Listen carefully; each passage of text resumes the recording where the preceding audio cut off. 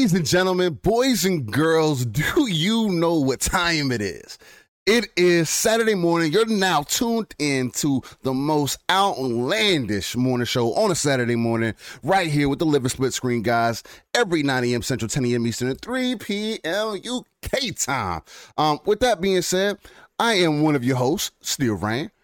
And I'm here with an uncanny gentleman that I will introduce here in a few moments. But before I get into that, I do have to let you all know I have to shout out to the Midweek Mix-Up Collection for supporting us and allowing us to continue to be ourselves. Again, keeping it live, raw, and uncut, giving you that authentic, organic, and entertaining energy only me and my guy Pong Soul can bring you. But also, in case you guys didn't know, for one lucky winner sometime during the show, probably going to be halfway, we will be giving away, and shout out to Country Gentleman for being a gentleman and a scholar. Absolutely. And, but he's going to be giving away a $75 Xbox currency code, gift code for one fabulous winner. So definitely be tuned in for that. Hey, if you don't hear your name during the show, or if you hear your name during the show, I should say, and you don't hit us up in the DMs, we will re-roll coming up Monday. So I guess that gives you a couple of days to get at us in the DMs. If you don't hit us up in the DMs and you hear your name announced, then we're going to be looking to hear from you. If we don't hear from you, we're re-rolling. So just to let you know, with that being said, though, it is now time to introduce one of the most uncanny gentlemen that you can ever find within not only the podcast streets, but maybe even Twitter or maybe even your chat room. He is also just my brother from another man, who I've stepped into this journey and have nothing but an amazing time with. The other side of Living Split Screen, the man who also puts the soul into Pong, my guy, Also, what is going on, man? How are you feeling? Talk to me, man. What's up, man? Good morning, Steel. It has been one hell of a week. So I'm happy to be here. This is my safe place, my safe space, even though I hate that word. This is it. Living Split Screen, Saturday mornings, episode 34, Saturday, November the 20th. My God, I cannot believe it's November 20th already, but man, it has, look, this week has been ridiculous. First of all, like you said, Steel, shout out to Midweek Mix-Up Collective and all the support from those brothers over there, as well as Country Gentleman, one heck of a gentleman. Yes. We'll use it again in this community. Generous as all get out to do this thing. Look, we're going to have some new people showing up today. If you're listening now live, if you're listening later, here's the deal. We're going to give you a little scoop, right? Steel and I are not trying to buy subs. We're not about that. We rarely do these contests, but when somebody does approach us like that, certainly going to take them up on the generosity of the offer and not put it down. But hey, if you're here today for the first time, or if you're listening to us later for the first time, we just want you to stick around. We don't want your sub if you don't like what you're hearing. We're not about that. We want to grow this channel organically. We want the people that enjoy what you're hearing to be here. Yes. So please, thank you for showing up. And if you're just showing up because of the contest, totally understand. Thank you for giving us a shot. But listen to what we got to say. Decide if we are for you, if it's something that you want to join in on each Saturday with us, 100%. Steel and myself. And then hit the sub button, right? So if it's not for you, you're just showing up for the contest. Hey, I'm okay with that. Steel's okay with that. We love you all the same. And I totally get it, but just sub if you like what you hear. Okay. Yeah. Period. Point blank. So this is a different style show. It's a 2-man show for anybody who is not aware. It's just me and Steel. We don't do the guest thing, or at least we have not done it as of yet. And I don't think it's going to be like a regular thing. It will be something special if we decide to do that down the road, because Steel and I, look, we already go 3+ hours. If you didn't know that, we go 3+ hours here. It's Steel and I. We like to talk, and we like to hear ourselves talk. So that's where we're at with Living Split Screen. But we cover the entire industry. We're non-console centric. Yes, it tends lately to be really Xbox heavy. but that's because Xbox is dominating the news cycles right now. You know, as soon as PlayStation starts hitting, we're going to have more PlayStation news. If the Switch starts doing something, or if Nintendo starts doing something, listen, we're going to talk about it, right? So that's how it rolls here. But we love you all. Thank you all for showing up. All the great people already in the chat. Thanks. Awesome to see you all this morning. Steele, it has been a crazy week for news. Obviously, big, gigantic celebrations. We got controversy again in the world of Activision, more stuff coming out. But we've got Halo breakdowns coming up. We've got all sorts of stuff going down. But it has been a big, big week. I have been MIA this week, as you well know. You guys have been getting your Halo on. This guy, not so much. I've been playing a couple smaller games here and there when I've had the opportunity. So I can't wait to sit down and talk with you about this stuff. So Steele, before we get into the upcoming games of the week, which is a very short list, my friend, very short list. This is holiday week coming up, Thanksgiving for the United States coming up. So Black Friday sales have already begun, but there's not a lot. There's hardly any new games coming out this week at all, like literally. So we don't have much to talk about there. So Steele, what is going on in the chat? You want to shout out some people? You want to? You already know, my guy. We got to shout out some people in the chat because for the ones that come on here on a week-to-week basis, I can't do nothing but show y'all mad love, man. Y'all don't have to be here, and the fact that you are is an amazing thing. It shows us that you support us, shows us that we're going on the right path. Again, all the wonderful things that Pawn was speaking to is 100% facts, man. We pride ourselves on being organic, authentic, bringing the energy, bringing the passion, covering everything within the industry, not being console-centric because the vision is bigger. If this is your first time here, then there's an analogy that I've come up with here recently that I really want people to take into consideration and think about at some point. And that analogy is, sometimes you have to take yourself out of the world and give yourself that real-time strategy view, that RTS view, pulling yourself back out of the world and exploring the dark areas of the map. Because without that, there may be some untapped resources that you haven't found yet. There may be some information that you haven't seen. There may be content out there that has not been touched on. And I can guarantee you now, because I know people have felt some kind of way about the whole Game Award conversation and Forza and everything else. I know people have been kind of up and down about that. People are tired of hearing about it. I know I told a couple people during the week, hey, Living Split Screen is going to attack it from a different angle. So be on the lookout for that. And we're probably going to hit it strong out of the park with that, or maybe Halo. It just depends. Because there's a lot of things I got to say about Halo. There's a lot of passion, a lot of love there. So I definitely want to get that across. Again, I know the Xbox Ultimate Team. I know Mav put up that casual Halo fan up for you. But, I definitely want to give y'all my opinion. And then Pawn's also going to give you his opinion to follow up with it. There were some Pragmata updates for those who were interested in that. Me and Pong actually found out today one thing that is really interesting, just before we get knee deep into the show and before I start signing out some people really quick. I just want to run down the different list of things we might end up talking about. Hopefully we'll get to it all. But there was some Pragmata updates. Me and Pong actually found out in the background that they are using their RE engine. So for those who haven't seen the recent trailer of them, and they did it really good way, because the game was supposed to come out in 2022. They pushed it back to 2023. They said, hey, we need more work, we need more time. And the little trailer they did for it was an amazing trailer. The little girl, we might actually have to show the original trailers too, we might, because I don't know if people even remember they what might not. Pragmata is. So I think we might have to do that just to refresh some memories, because that game's different. That's a Kojima love letter, right there. Yeah. It's interesting. So we definitely have to show y'all that. Battlefield 2042 actually has its full release, which is kind of crazy to think about that it just released Friday. Me and Pawn started on it early. There are some things that I want to touch on that, because I feel like right at this moment it's following the same path as other Battlefields have.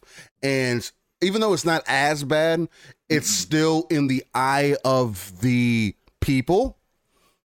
getting some really bad looks. Something we talked about before at launch, Steel. Yes. The worries, the concerns. We both brought up our concerns about Exactly. So it's something to talk about. We definitely want to touch on it because we say here all the time, Meta Who, nobody cares about that, all the scores and everything. But there is something to be said about that. So we'll talk about that. The whole Activision Blizzard debacle, Jim Ryan and Phil Spencer coming out and saying they want to reevaluate the relationship with them. Again, there's a lot of craziness going on. Activision Blizzard aren't the only ones, man, but maybe this would be the first tree to fall for other trees to fall, right? Shout out to you, Ubisoft. Shout out to, hey. A lot of people forgotten about that already. And apparently also, hey, everybody's favorite dev. I believe it was either Naughty Dog or somebody else that actually also made the news. I can't recall. It was somebody else. It was also another PlayStation studio that also people were coming out about. Actually. Was it Insomniac? Ooh. Yeah, Insomniac and Naughty Dog both. Okay, both. Okay, so again, trees might start falling, but we definitely want to talk about that. Phil also came out and talked about legal emulation. I know emulation is something we touched on here before, so we definitely want to speak on that, and then the truth behind Scalebound and everything. Hopefully, we get to touch on all those things with the upcoming games being a little bit on the shorter end.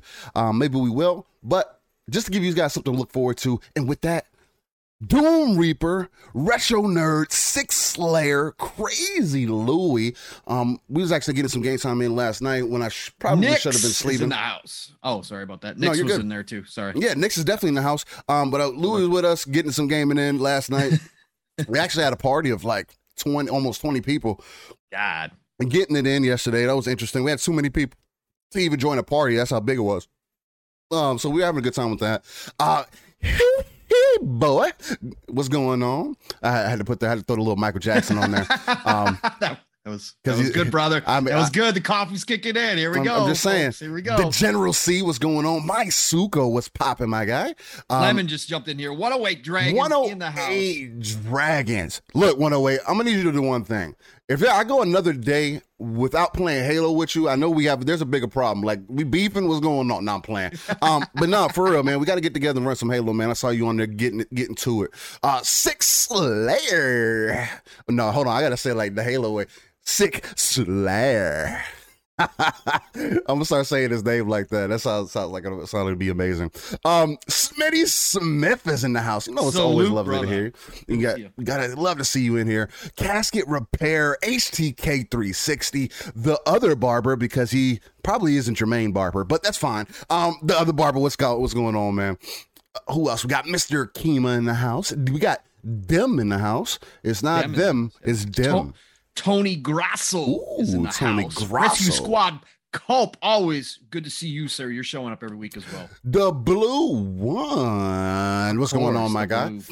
General C, I don't know if I shouted you out. I don't believe so. But I definitely got to give you the shout out. Ran some games with him, with my brother. It was a good time. We had a good time in there. Got some dubs out there. Fat Boy Horror.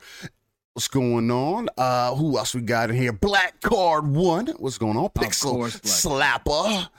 Alex is a Valve. What's going on?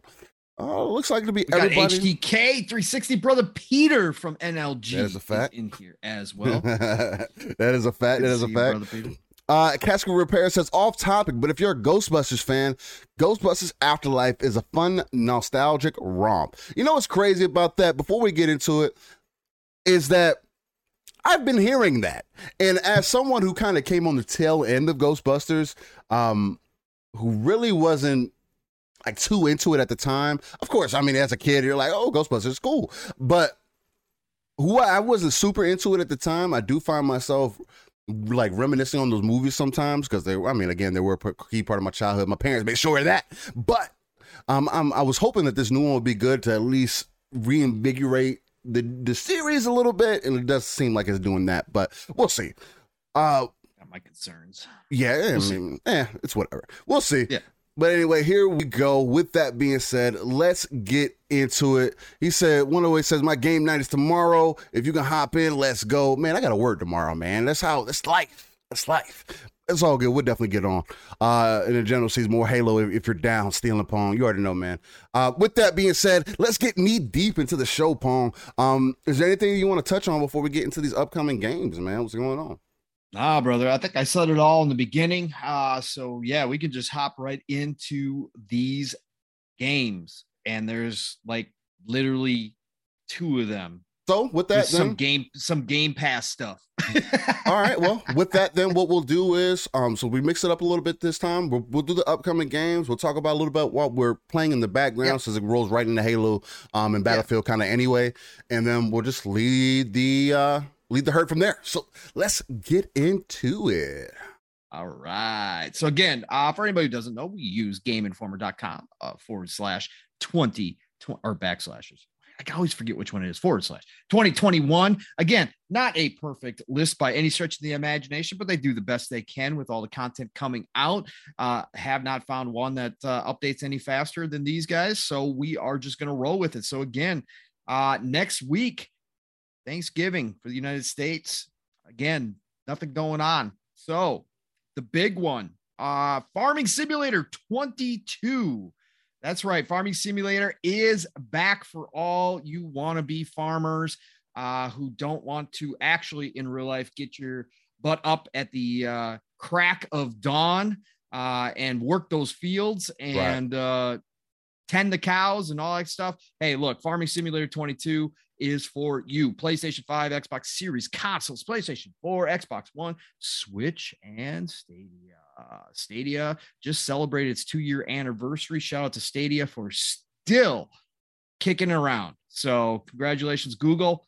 You're still here after 2 years. So that is coming out on November 22nd. And then we've got Death's Door. That's right, everybody. Death's Door, the beloved franchise that showed up. Well, can't call it a franchise. It's the first one, but the beloved indie that showed up on Xbox and captured the Xbox Nation. Hey, it's finally coming to PlayStation 5, PlayStation 4, and Switch on November 23rd. If you guys have not played it on an Xbox yet, please do yourself a favor and try it out on PlayStation or Switch. It is worth it. Death's Door. I know Steele really, really enjoyed it a lot. I did. I definitely liked what I played. It's on my list for anybody new here. I am a grazer. I am a person who plays hundreds of games. I can have 20 games going at once. So I don't finish a whole lot of games, but I play a lot of games. Right. Death's Door was definitely on that list. Really liked what I played with. And just a quick side note, because I just like to be I like to be transparent. For those who pay attention on during the live shows and everything, if you're watching this on screen, hopefully a lot of the times you probably see me on a weekend to weekend basis adjust the settings within OBS. You see me moving screens around and stuff like that, moving us around and things like that sometimes. For whatever reason, OBS doesn't like the settings when I save them, so they're always different when I come back. The window capture screen is always different when I come back. So, hey. So hopefully you guys enjoy me moving things around, adjusting things as I do in the background. But anyway, go ahead and continue. Oh yeah, but no. But to just touch on Death's Door, if you haven't played it, play it, please. Death's Door is definitely, speaking of Game of the Year conversation, definitely up there for me, at least, as someone who is a Souls fan, who is into that kind of genre. Death's Door is one of the ones from Devolver Digital that I wasn't thinking it was going to hit the way that it did for me. I was interested in it, but I thoroughly loved the game, thoroughly enjoyed it. It was an amazing game. Definitely try it out. It's worth every dollar that you spend on it. I believe it's only like $20, $30 at the max. If you got an extra $20, $30, you got those points saved up from Xbox or at this point, PlayStation. Spend those dollars, man. Get into Death's Door, try it out, see if you're into it. Sure. Yeah, exactly. Meisuko, was Death's Door a difficult game? That's always a challenging question to answer, because I would say it was challenging, but it's not over the top. It's just, you do have to learn the enemies, right? You have to learn their patterns, and you got to figure out which weapon you're going to go with. My run through, and I'm probably, I don't know, 5 hours, 6 hours in, I'm running through with just the umbrella, trying to get the achievement, which I normally don't do. And I don't like Souls games. Everybody here who's been following us knows that I'm not a Souls fan, and I'm still having an okay time with it. It's more like your old school Nintendo days of challenging, is how I would describe it. So it's not, and again, you can adjust it, so it's not like that big a deal. But if you're using all the weapons like Steel did, Steel, I think you said it had its moments, but otherwise, I mean, again, you're on a different skill level, but it wasn't over the top hard. No, I mean, it's not like if anybody's played Hades, it's not as difficult as Hades, at least to me personally. It's nowhere close to that. At least, again, to me personally. I was having a fun time with Hades, but Hades being the game that it is, it's one of those where I played it over and over again, and then I eventually got tired of it. And it's not because, I didn't beat the game or whatever the case might be. There's other games that pull my attention, and you only get so long with me, right? Until something else comes in. Most of the times a multiplayer game again. For those who have been tuning in, you already know a multiplayer game will come through, or a game like, for example, Kena, Bridge of Spirits.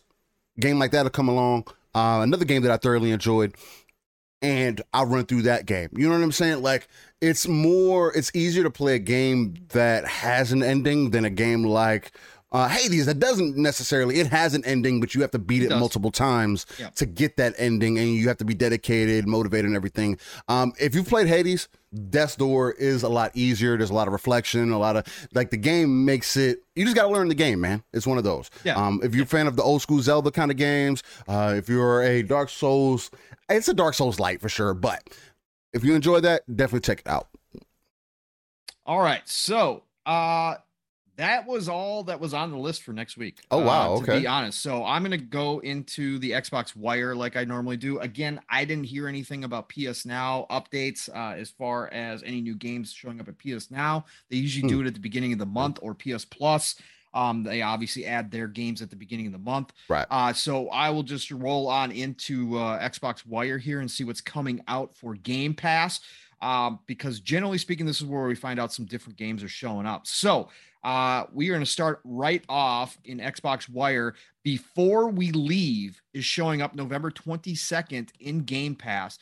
This is obviously a simulation style game. Okay. So the brief description is: rediscover civilization in this cozy city builder, grow crops, gather resources, research lost technologies, and expand your settlements. Take your peeps from survival to success, then set your sights on the stars above. Just watch out for the ancient guardians that roam the galaxy. And that's going to be available on cloud, console, and PC November 22nd. I am always down for these types of games. You know, I will be downloading this one and checking it out. And then I think there was one more, maybe. I don't know. Yo, shout out to Joe Dunmore. I gotta shout out to him. Brother, also, what's going on? Sour Blow Gaming, Matt Barnes, Capra Grant is in the house. Fun Speculation is in the house. What's going on? I wanted to shout out some people while you're finding that. Brother, the Sly Crow is in the house. What's going on? Here, always good to see you. And then also next week, I'll just throw this off the top of my head. I know the Flight Simulator. Is it? I think Game of the Year edition. Game of the Year edition is coming with races. Yeah. And they're adding some other content as well, some new planes as well, I believe. So that is coming out free to download for everybody who has the game, even the Game Pass subscribers that downloaded it through there. So that's pretty cool. And that racing. I don't know where I'm going to squeeze it in, but it definitely is interesting. So I am looking forward to that as well. So that's it, folks. I told you it's a light week, but I think that we've been more than compensated over the past couple months here with games. So I think we all are not hurting for anything to play right now, no matter what you like. There has been something for everybody lately. So let's see here. This week, Steel, again, I have been MIA. I have not played any Battlefield. I have not played any Halo. Either one of those this week. Like I said, I've been touching some smaller games. I told you behind the scenes. For anybody who doesn't know, Black Friday sale is on the Xbox store already. There are a ton of good games in there on sale. A lot of the familiar faces are there as well. Right. I wish they would do a better of rotating those out. I know it's kind of like a business thing. Yeah. you've got your select titles that you can constantly put on sale. But I was really hoping they were going to have some different stuff in there. Some newer games are in there with some good sales as well. But I picked up some smaller ones. Risk of Rain and Risk of Rain 2 are older games. Steel gave me those are some old games. Yeah, they've been around on PC especially, and then they came out on console, but I've always been interested in them. They are looter roguelikes, and I really wanted to check them out. And so $7.50 for both of them. Me, a budget gamer, I was like, all right, I could squeeze this out. So I went ahead and picked those up, and I jumped into Risk of Rain 2 because I like the style more than what I was seeing in Risk of Rain 1. Right. Man, fun game. For the little bit I touched on it, awesome game. Really got a good loop, got a great hook. Fun. You power up fast. You feel like you're powering up as you run through the levels. A lot like you can't save mid-game. So it's the old school type of roguelite. It's not the Hades where you can save on each level. Right. But what I will say is it gives you that Hades feeling of being very quick runs in which you're powering up extremely fast. Right. So I was rocking and rolling through, you got to get these teleporters open up and then you teleport to the next area.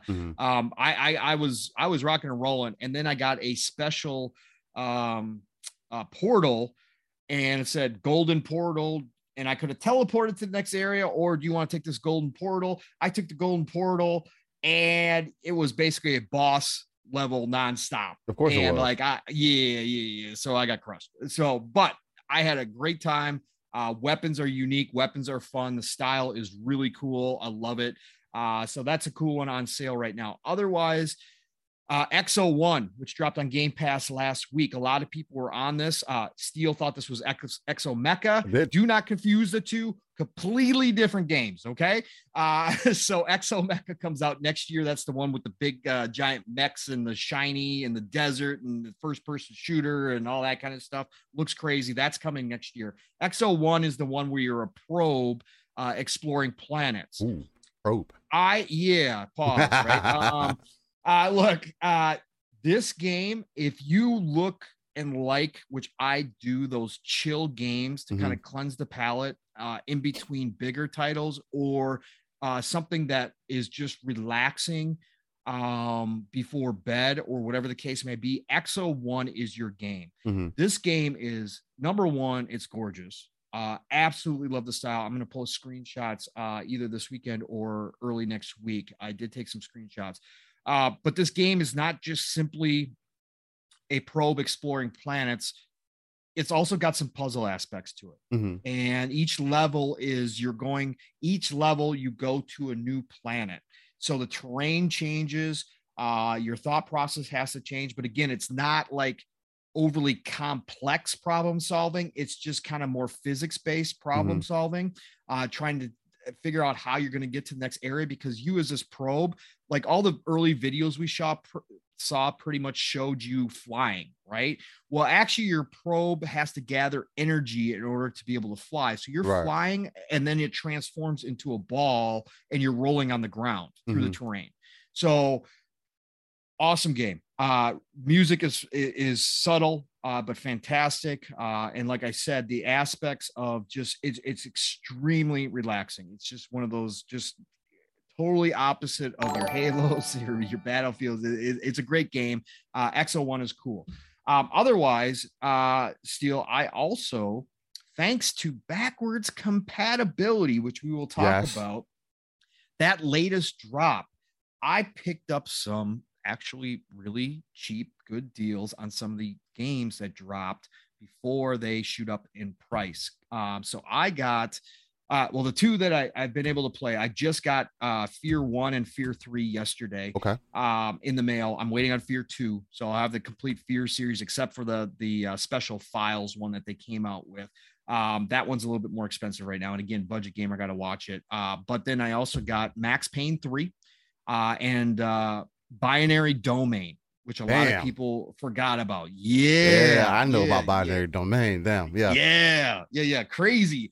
Again, the 360 era, the PS3 and 360 era was some of the most creative, wacky, wild, action packed. It's like It's like Yeah. 80s action movies, man. Yeah. That's what that 360 era was. You got so many just games that came out of the blue that like you go back and play them and you're like, what were they thinking? Like, how did this get greenlit? But yeah, it's cool. It's fun.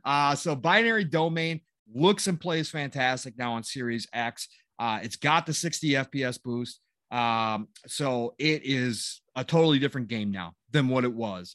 So absolutely loving it. Some of the corniest writing, some of the worst writing of all time, but still just fun as hell. So I played around with that. And then Max Payne 3 did not get an FPS boost. Obviously, again, we'll talk about this a little bit, but it's kind of a big deal that Xbox was able to get Rockstar to go ahead and say, hey, go ahead, put these on backwards compatibility. So I think that was a big move for them because a lot of people clamor for, but Max Payne 3 still holds up to this day. Great game, great style. Love it. Again, you got to play it to understand like the how when you play games for a long time and you see each generation come through and you see the style of games coming through, it's really interesting to see things that they were trying out that never stuck. Right. So like words on the screen, like this, I don't even know how to describe it, but this action movie style where you get words on the screen. Splinter Cell did this as well. Right. But you get these words appearing on the screen, kind of like as part of it, like an art direction and stuff like that. It's just cool. But the slow time aspect is awesome. Can't wait to jump into Fear. I tested the discs last night to make sure they're working. They're all working. So I did pop them to them real quick. They are looking really, really good. Those got FPS boost as well. So they're playing at 60 frames now. Looks awesome. So yeah, that's been my week. Steel, I know you've just been on Halo. Like that's what I've seen you doing, man. So Halo, I know you got some thoughts on it. If you want to jump into those thoughts, do so, my friend. Because I think that's pretty much all you've been playing this week, if I'm not mistaken. Yeah, for the most part, man. I mean, that's been kind of my time. That's why I am glad that I ended up beating Guardians when I did. Because I'm over it. All right. At this point, right. Unless they drop some fire DLC or something that I'll have to jump back into it. But even with, games like Scarlet Nexus, for an example, they just dropped the DLC. I'm going to wait for a couple more DLCs to drop before I drop into the Kasane storyline. I'm just bad about single player games. And who knows if I do end up going back to that, just because of the multiplayer experience. Halo's the perfect example of that. Hopefully Battlefield will be also, but let's get into Halo, man. Cause that has been kind of what I've been into since it's released on Monday. Again, I do want people to definitely think about that, man. It's Monday they released the multiplayer, and it's the beta. Again, there's a lot of things that Halo was missing as far as multiplayer goes, and I'm going to say that that's the beta. Like for an example, where's SWAT? Usually SWAT is always in there. SWAT is like one of the more integral parts of Halo, where it's like headshots only and everything like that. And that's pretty much the game mode. That was an integral thing. It was also rank modes. And there's a lot of other things that are missing that kind of bother me that I do want to get into and just kind of give people my opinion on.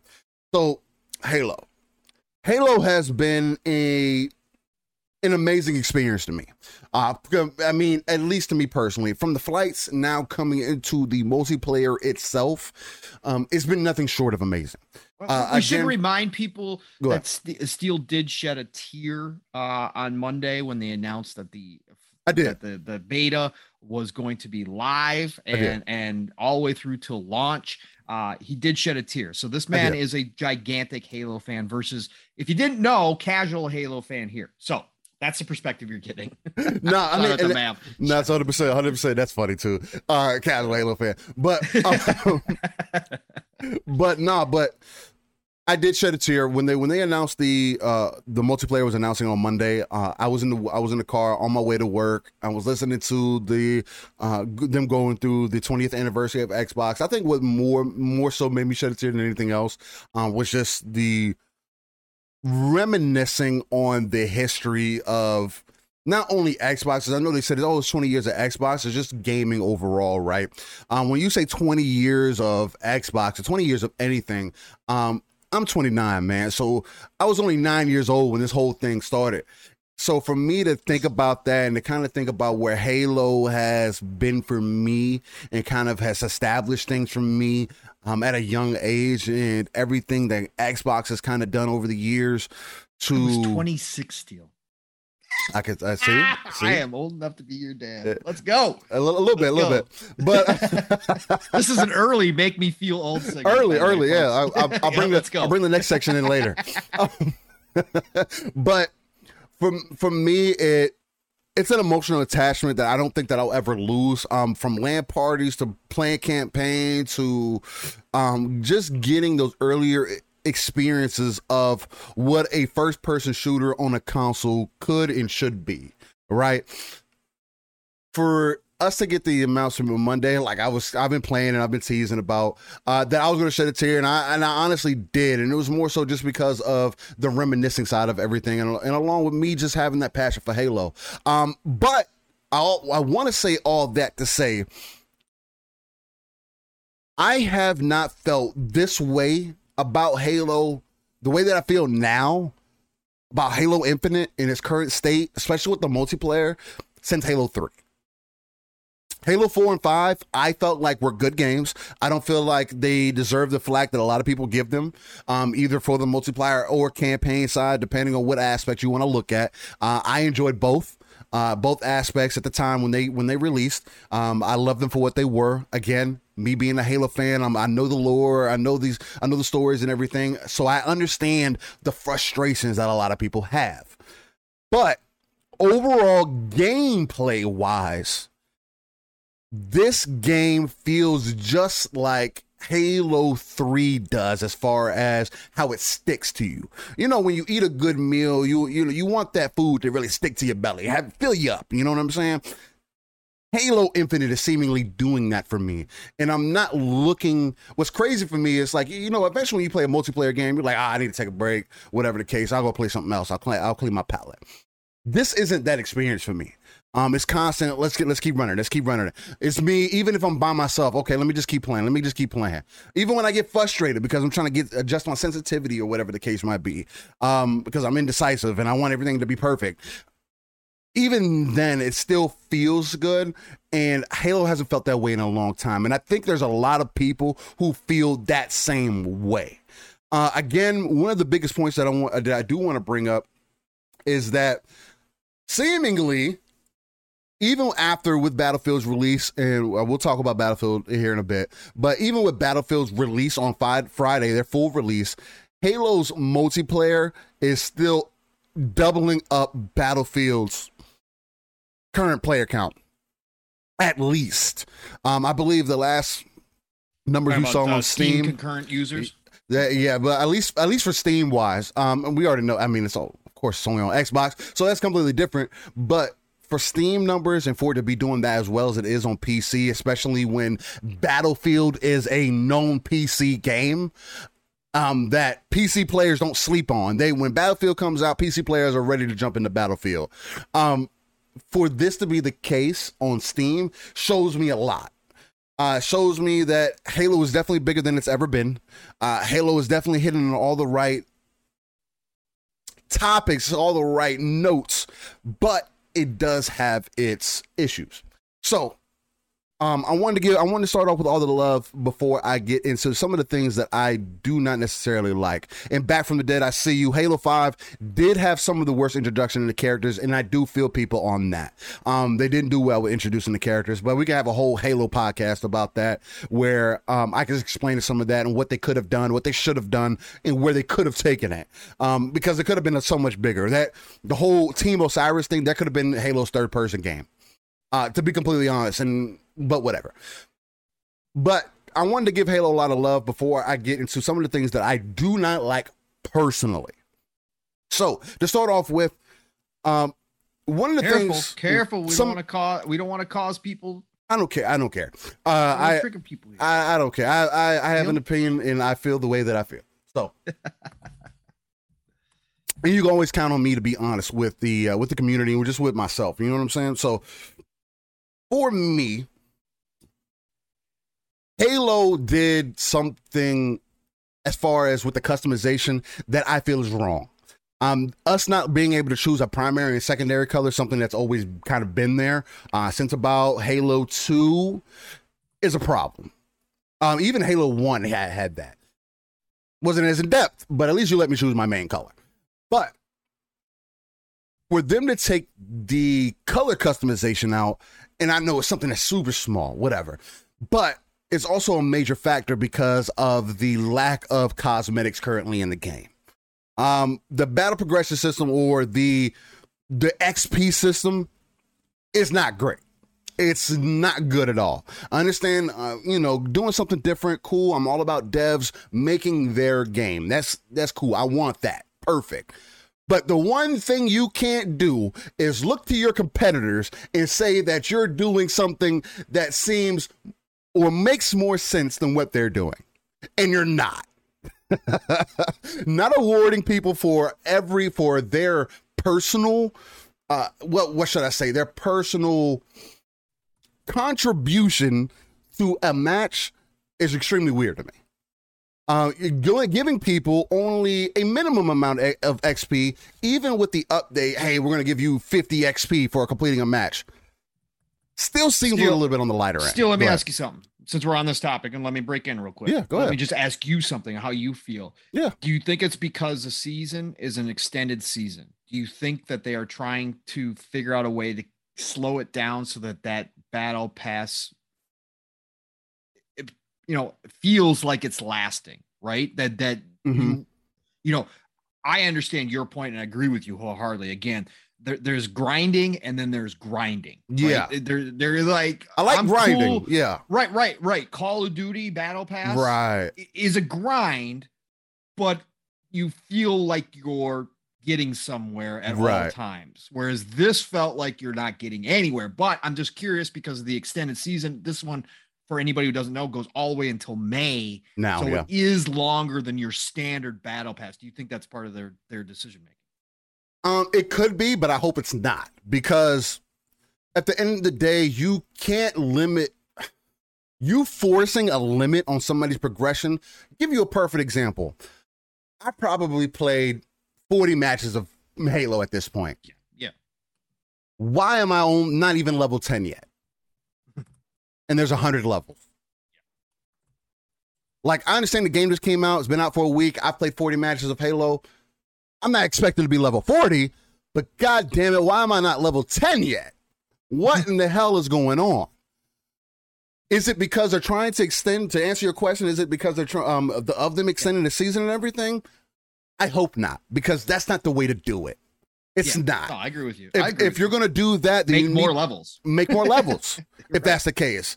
Do it to 150. Say, hey, this time we're going to extend it out an additional however many levels. Again, I don't make games, though. So I can only give you the outside perspective. And I'm going to give you the outside perspective because 343 wants people to jump into this game, especially new players, and enjoy it for what it is.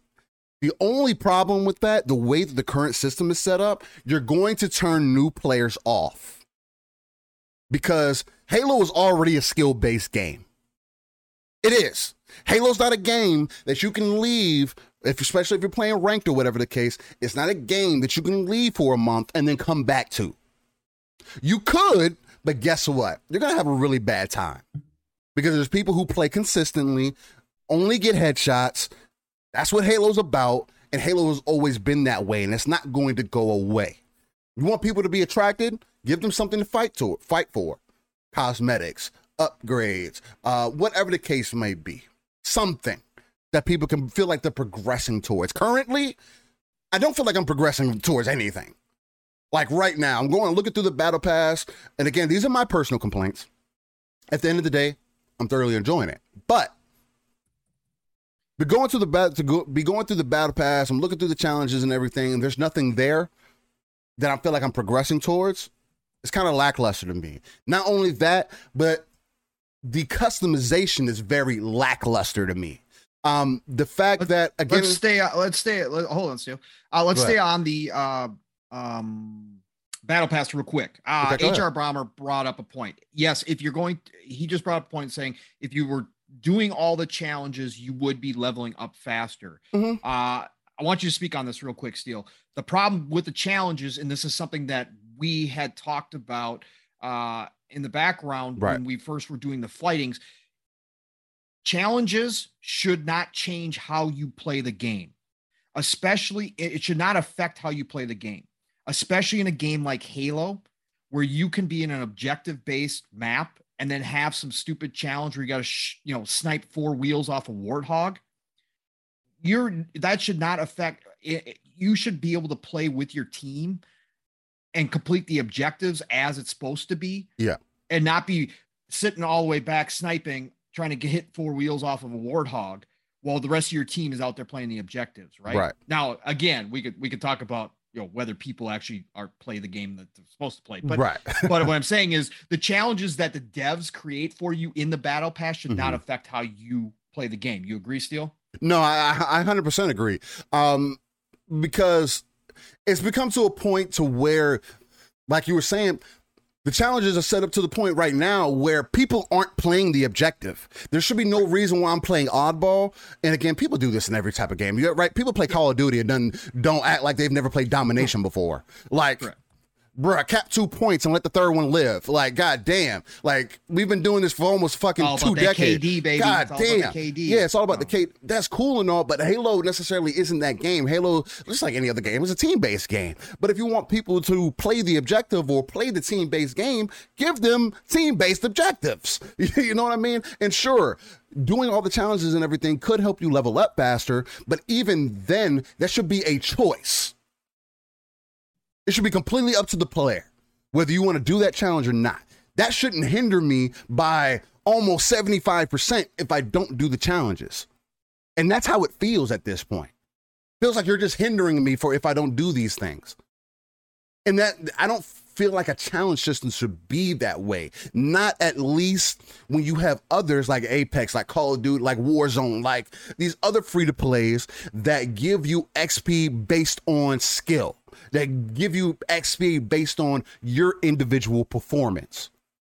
I feel like that's so much more rewarding because you feel like you need to do good to get good XP, right?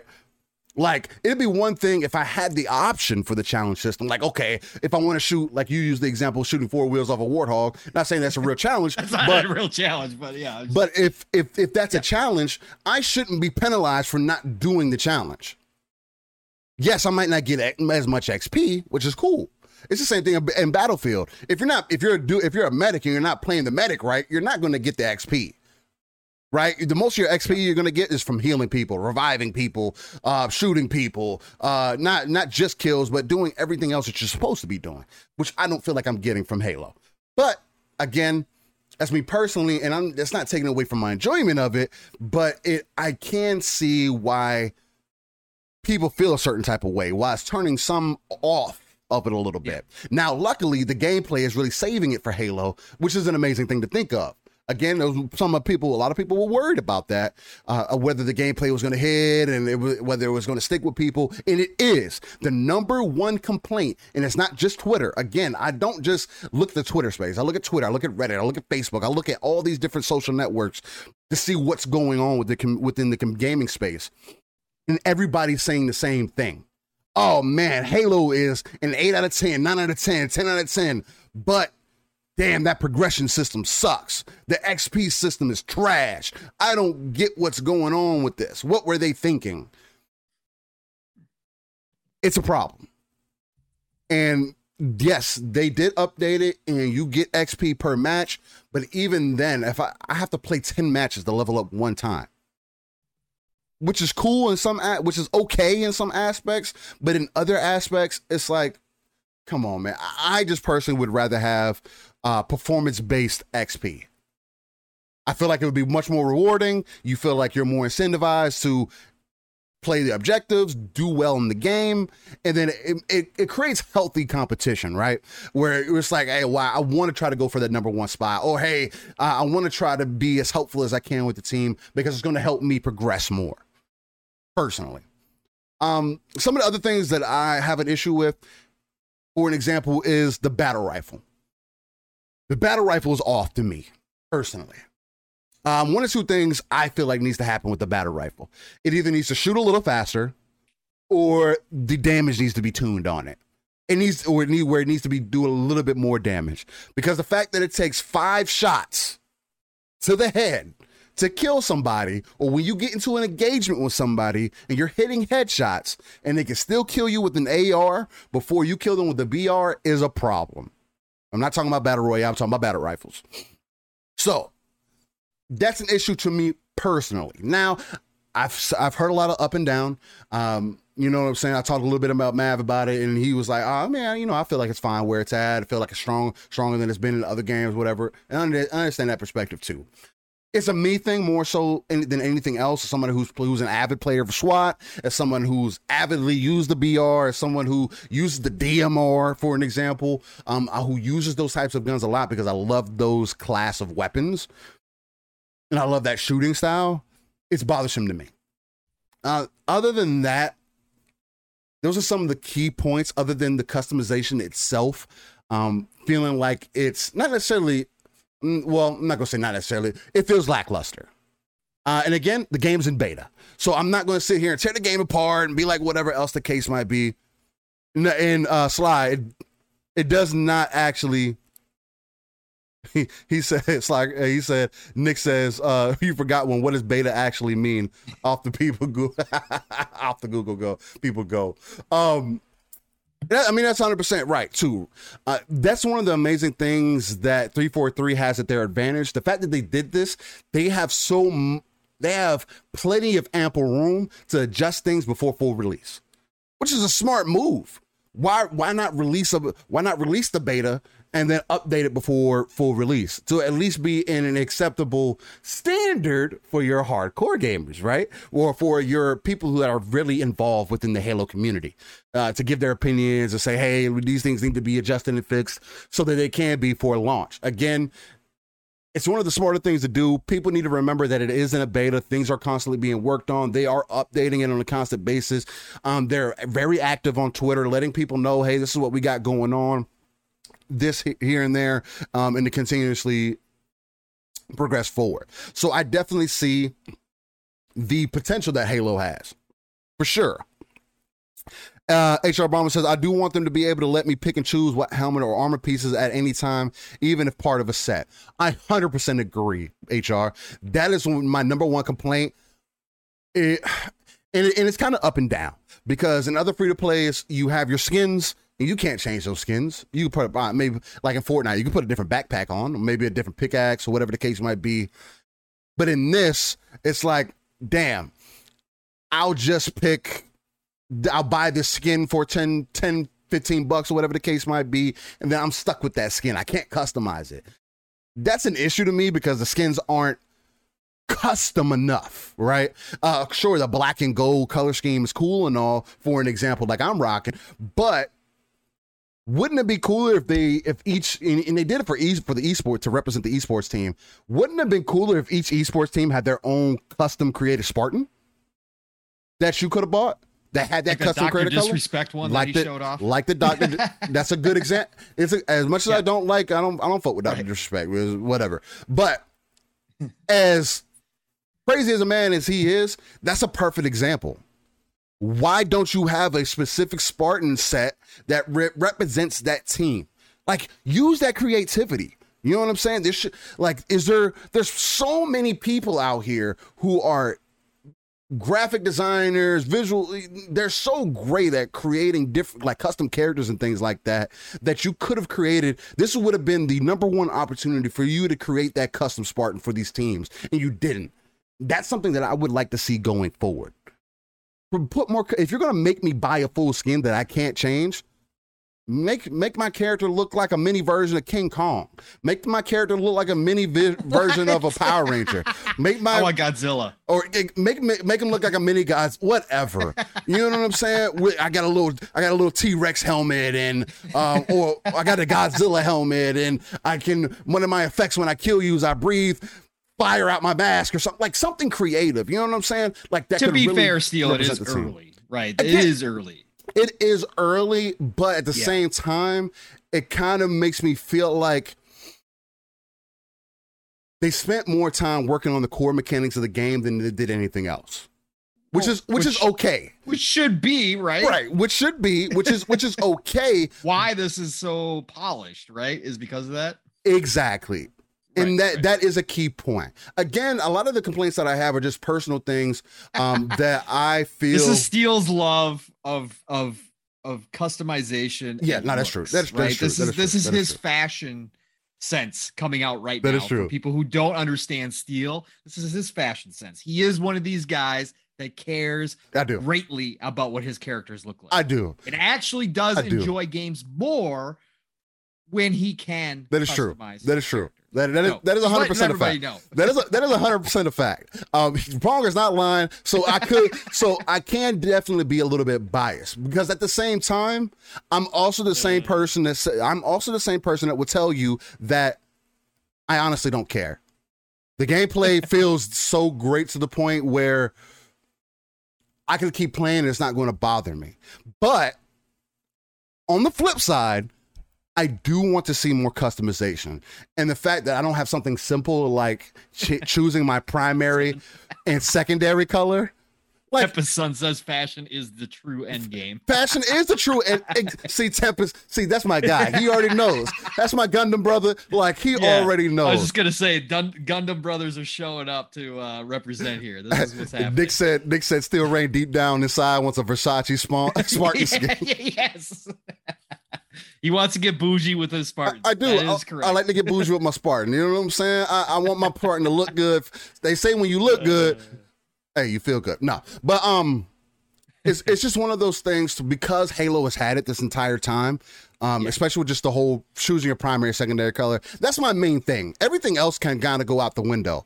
If I could just pick my primary and secondary color, I'd be so much happier. I'd be like, yeah, this is amazing. Hey, everything else can get worked on. That's all that I want personally. Again, coming from a selfish standpoint. Nah, Omar, shout out to your brother. He goes, he's a customista. I am a customista. Yes, I am definitely custom. I'm that guy that was in Mass Effect. Like, damn, Pong, why didn't you tell me about these skins? These skins are fire. I'm like, I even forgot there was skins in Mass Effect. I'm like, who the hell cares? The writing is what Mass Effect's all about. It's the RPG element. The writing's good, but. The fact that I got these fashion show. Yes. Oh God. But that's just me, honestly. You want representation. You want the community to feel like they're represented in your game. That's what makes Fortnite so unique. That's what makes Warzone so unique. That's what makes Apex so unique.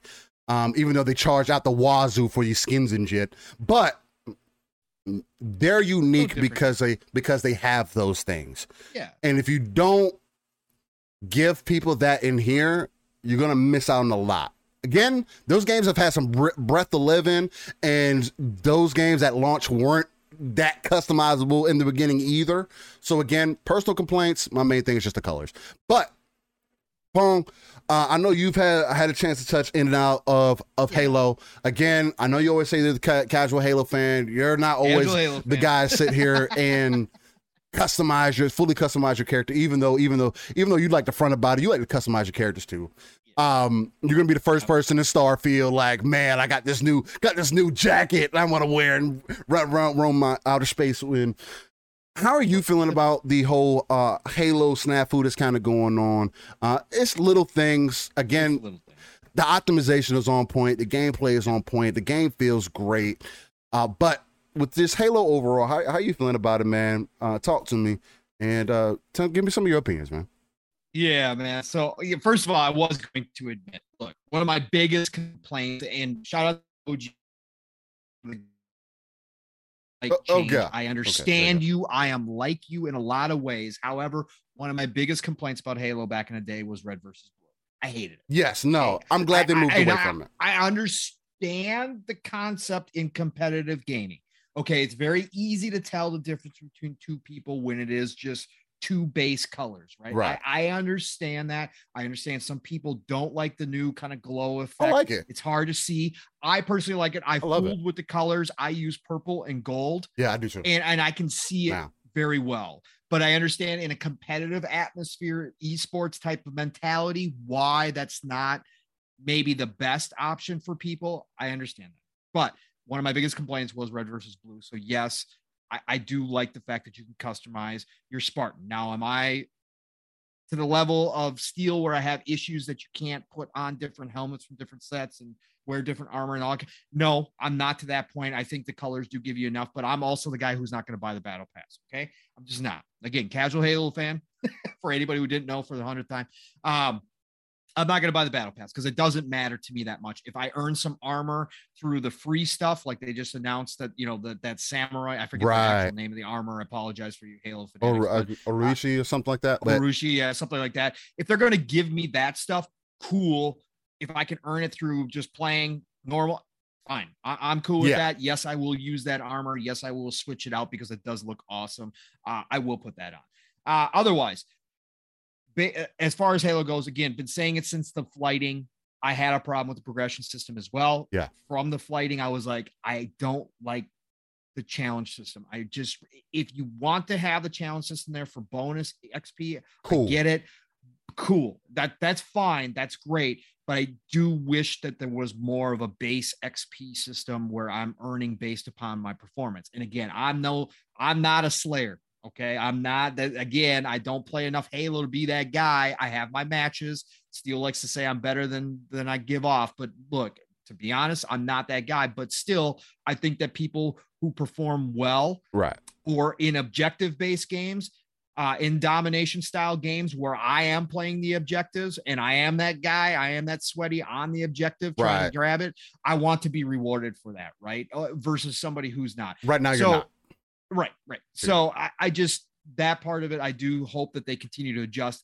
Like I said, Steel, to be fair, this is very early. This is the beta. They're calling it a beta for a reason. Yes. I know a lot of people think it's wink, that it's a beta, but look, it really is. And they are listening and they are adjusting already on the fly, which is, I wouldn't expect more than you could ask for.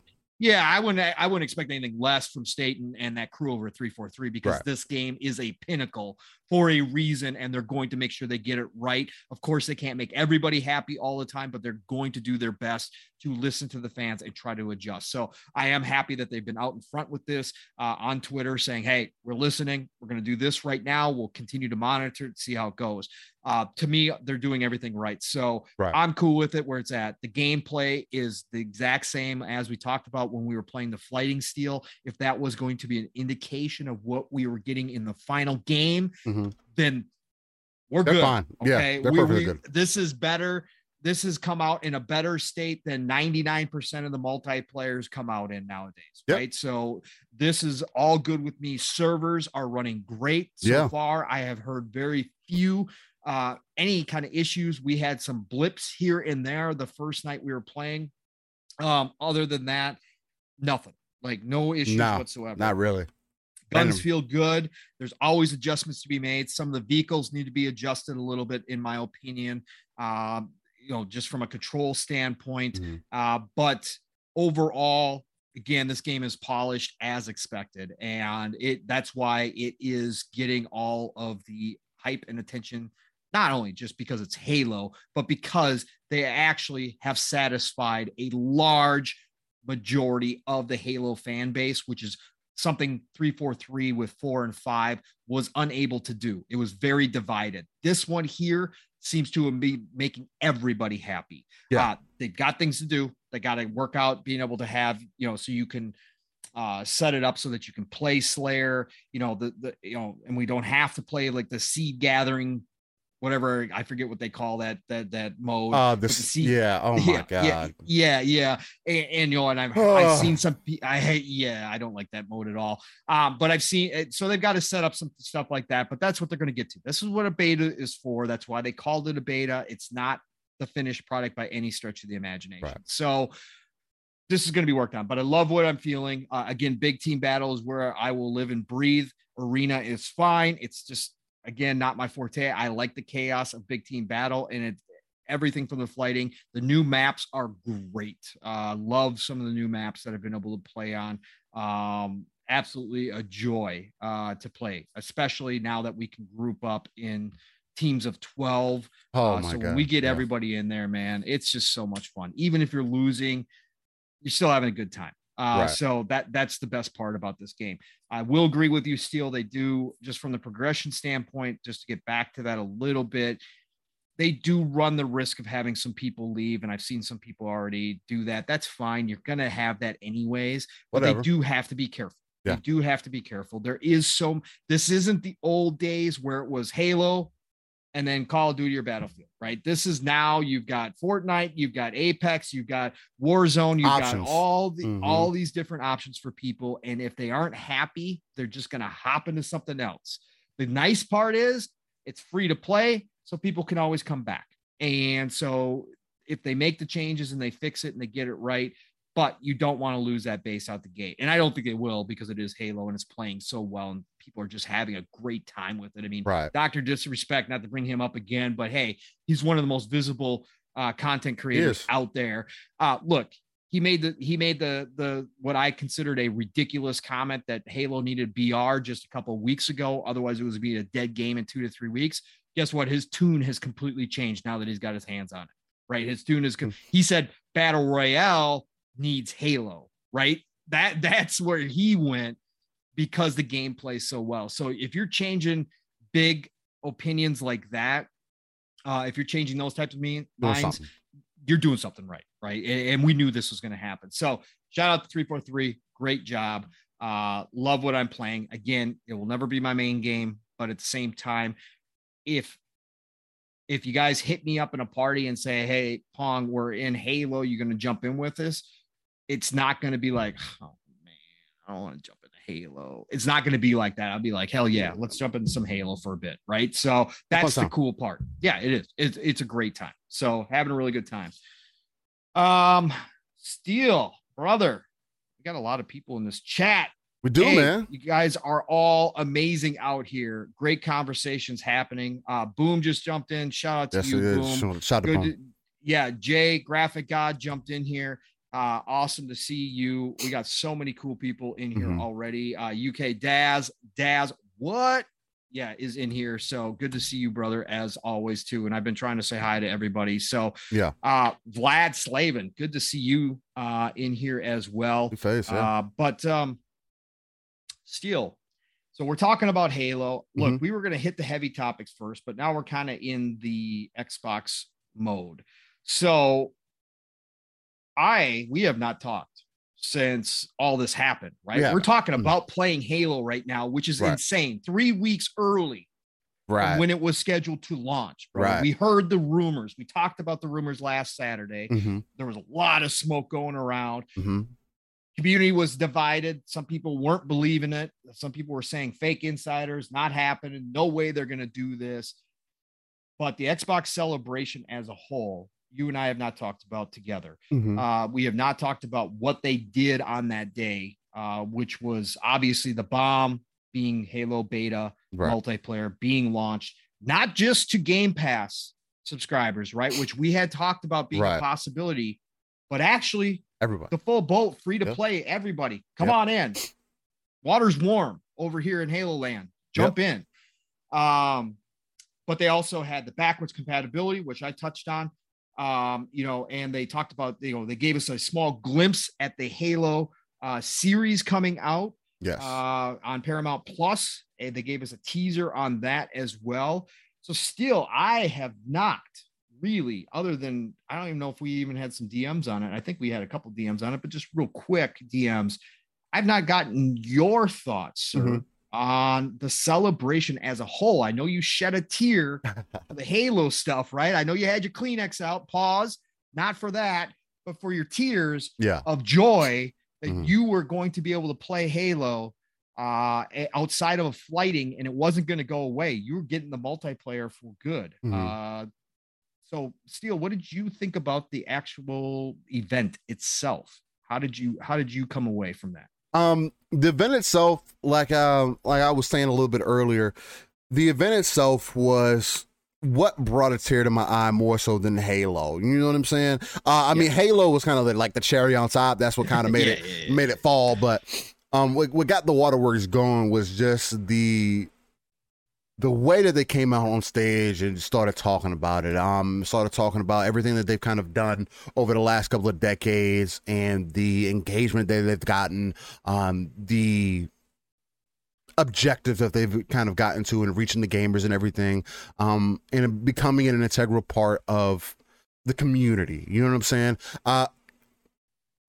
Xbox didn't have to be here. You know what I'm saying? It started off as a side project, and they're actually going to release. I'm really interested in seeing the little documentary that they're going to be putting out. I believe that's next month. Very much so. I'm definitely interested in seeing how that came to be, or how that is going to work itself out, because a lot of that stuff is good information, man. Again, me and Pong has said it here multiple times. Until recently, 2017, Xbox finally became a pillar of what Microsoft is doing. 2017, that's not that long ago. And that's a crazy thing to think about. The fact that it's been a side project this entire time, and Xbox 360 gave their competitor a run for their money, not even having enough studios to necessarily back up their console, but still somehow made enough of a name of themselves while dropping the ball on hardware with the Red Ring of Death, still somehow managed to be one of the most iconic game consoles to ever exist. When you ask somebody about Xbox 360, they know what you're talking about. There's pedigree there, there's games there, there's IP there that has not quite been the same since. And now with Microsoft having more studios, can only lead credence to something similar happening.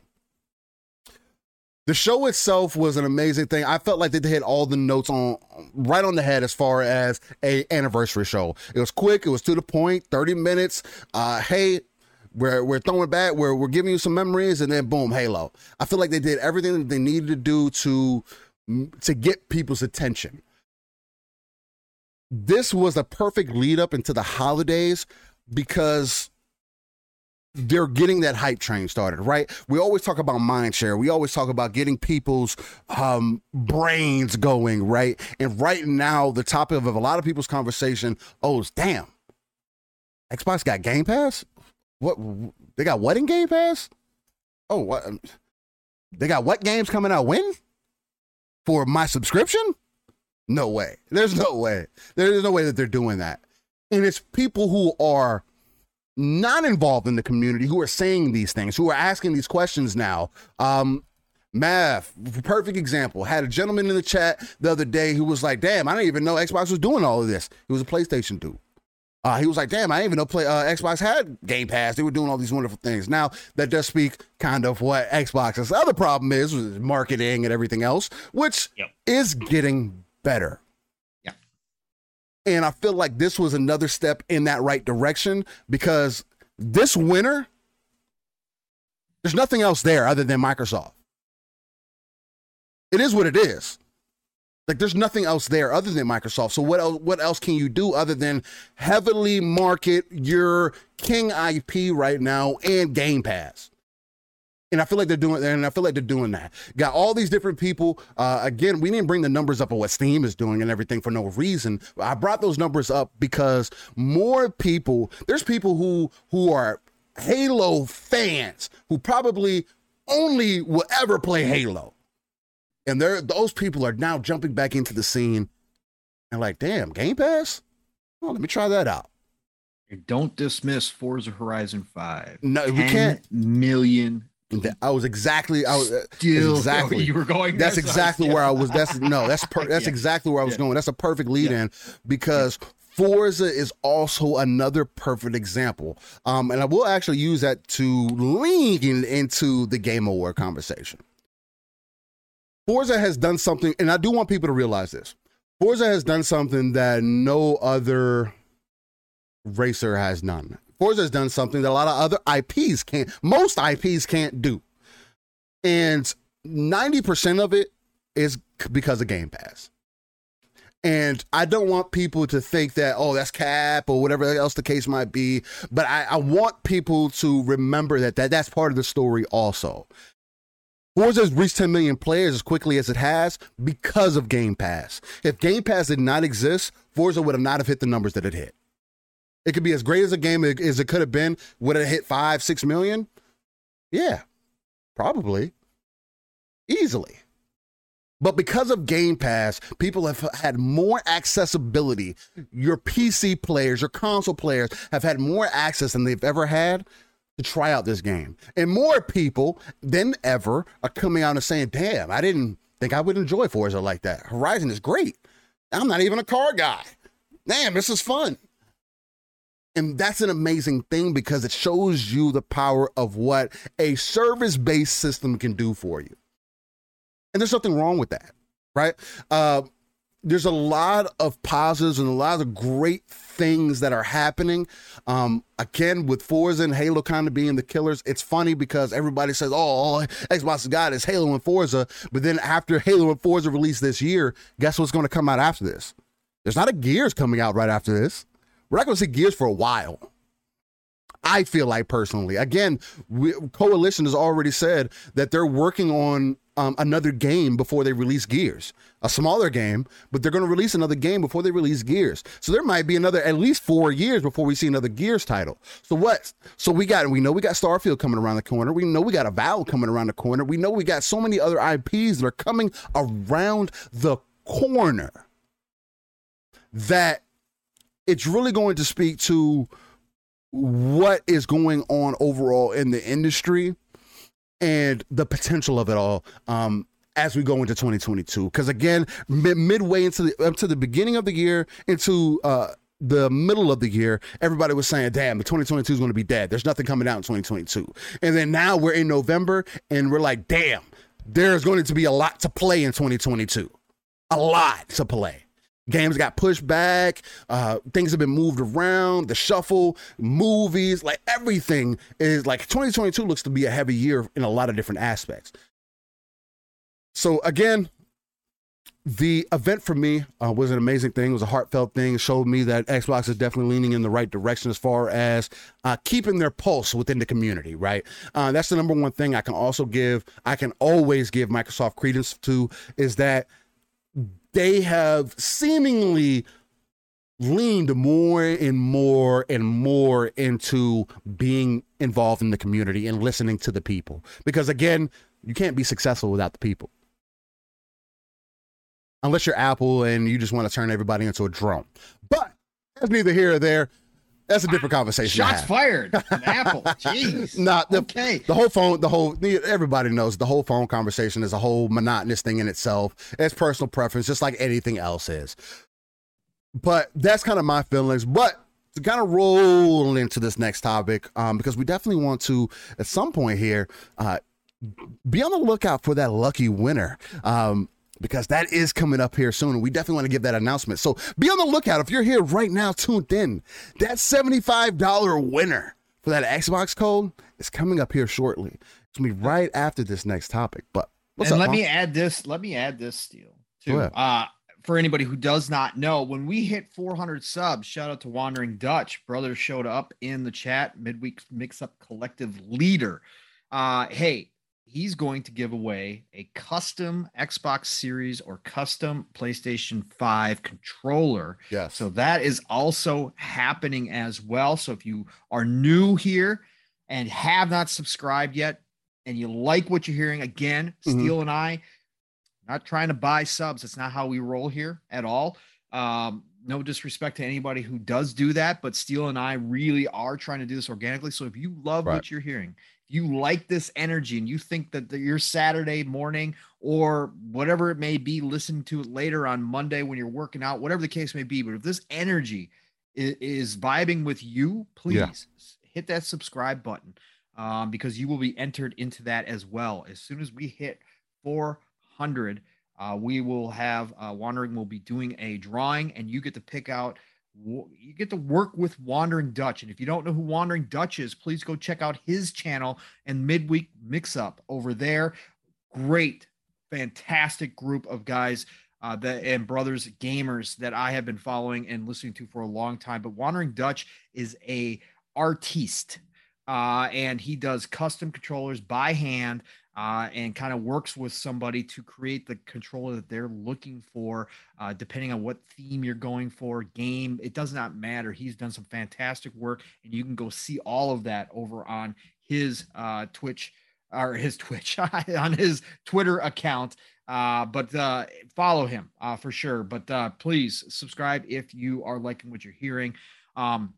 Just want to add this, Steele, as far as the celebration goes, because again, you and I didn't have a chance to talk about this.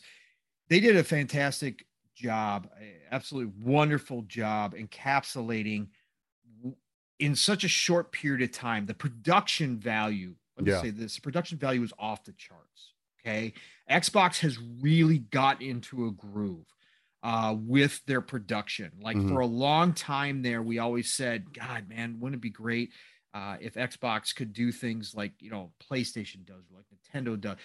But they have found their place within their productions. And that show, for such a short 30-minute span, really did a great job of encapsulating their entire history. And to announce that they're going to have that 6-part documentary miniseries coming out. Look, that was exciting, because it looks like this is not going to be we're going to gloss over all the bad stuff. This really looks like it's going to be behind the scenes on the history of Xbox, including, of course, one of the biggest missteps in history, which was the Red Ring of Death, that still to this day is brought up when you talk about Xbox, because it's burned and it's ingrained into so many people's memories, because people remember how many 360s they wound up having during that generation because of the Red Ring of Death. So I can't wait to see what they get into, and give us a glimpse behind the curtain. But I think that whole show just did a great job of giving everybody that nostalgia that we all kind of look for, whether we know it or not. Right. And the memories came flooding back as they showed kind of each generation.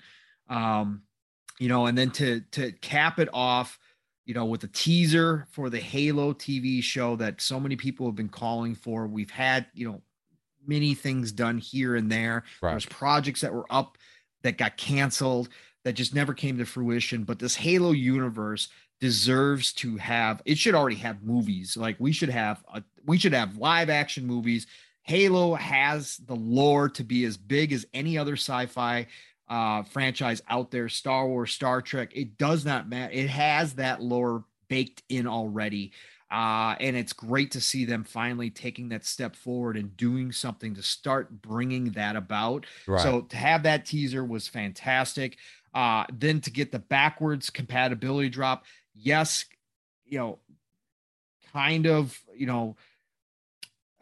It's hard because they said this is going to be the last drop of backwards compatibility due to licensing issues and that kind of stuff.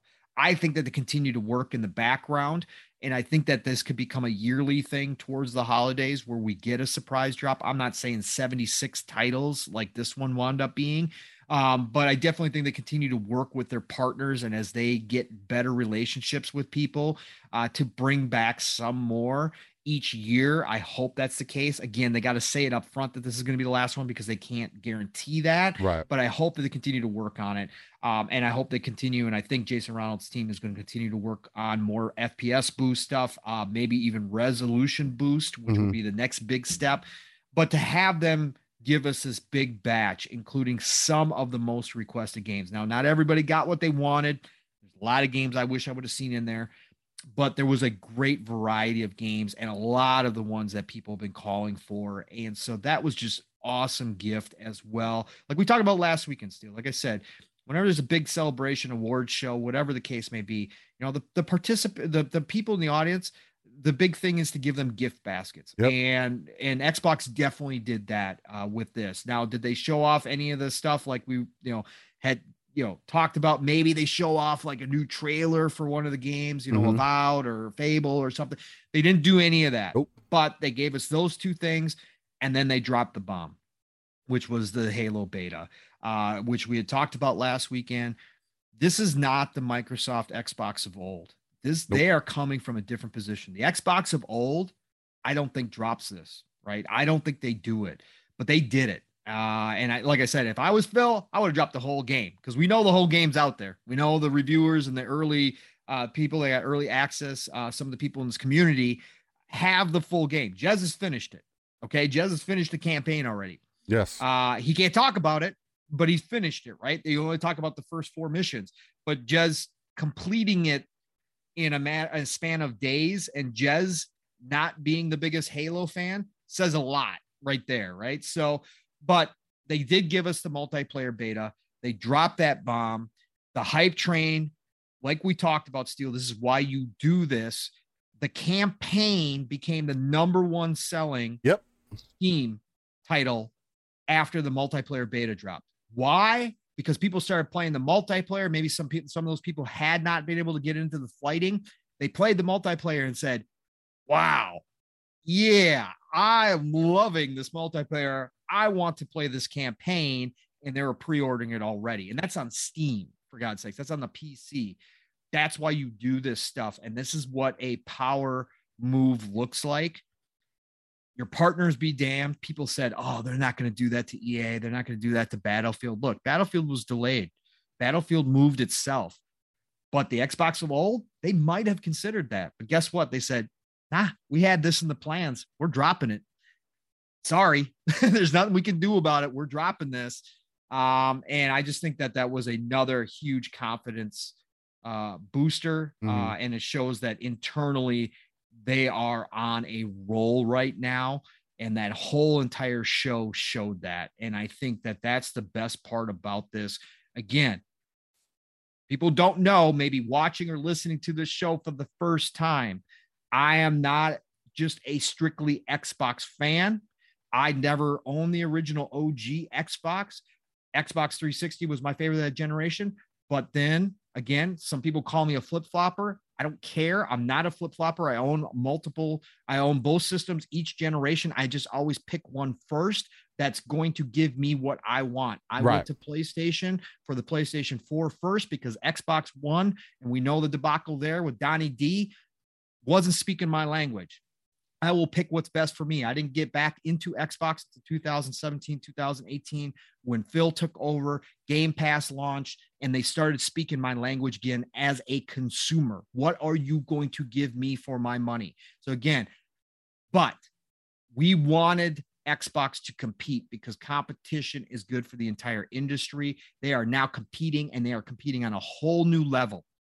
And everybody here that's probably listening right now knows this, because there's a lot of hardcore Xbox fans in here. They are not the Xbox of old. And this is a different generation. This is the golden age of gaming, and they're taking full advantage, like you were talking about, Steel, of what they have, which is one of the biggest moves in gaming that's happened in the past couple decades, which is Game Pass, right? That is one of the biggest moves, and they are taking full advantage of that. And you are seeing, finally, at this point, we've seen glimpses through third parties. We've seen kind of the talk changing slowly but surely. But that mind share now with Forza Horizon 5 and now Halo dropping into Game Pass. And then, like you talked about, Steel, we've got a diverse lineup of first party coming in the years ahead, the next 2 especially, because of the acquisitions. We're going to see things outside of Halo, Forza, and Gears. Right. But they are still juggernauts in their own right. And we've got Halo, we've got Forza that's moving, that's making waves right now. But then we're going to get all these other diverse new games that we aren't used to seeing drop in as first party titles, like a Starfield, like a Redfall, like all this stuff. Plus you got those deals out there with the third parties like Stalker 2 coming early on in 2022. This is a different game now, pun intended. This is a different generation, and Xbox is here to stay. And that celebration really brought it all around. And now we're seeing the fruits of it.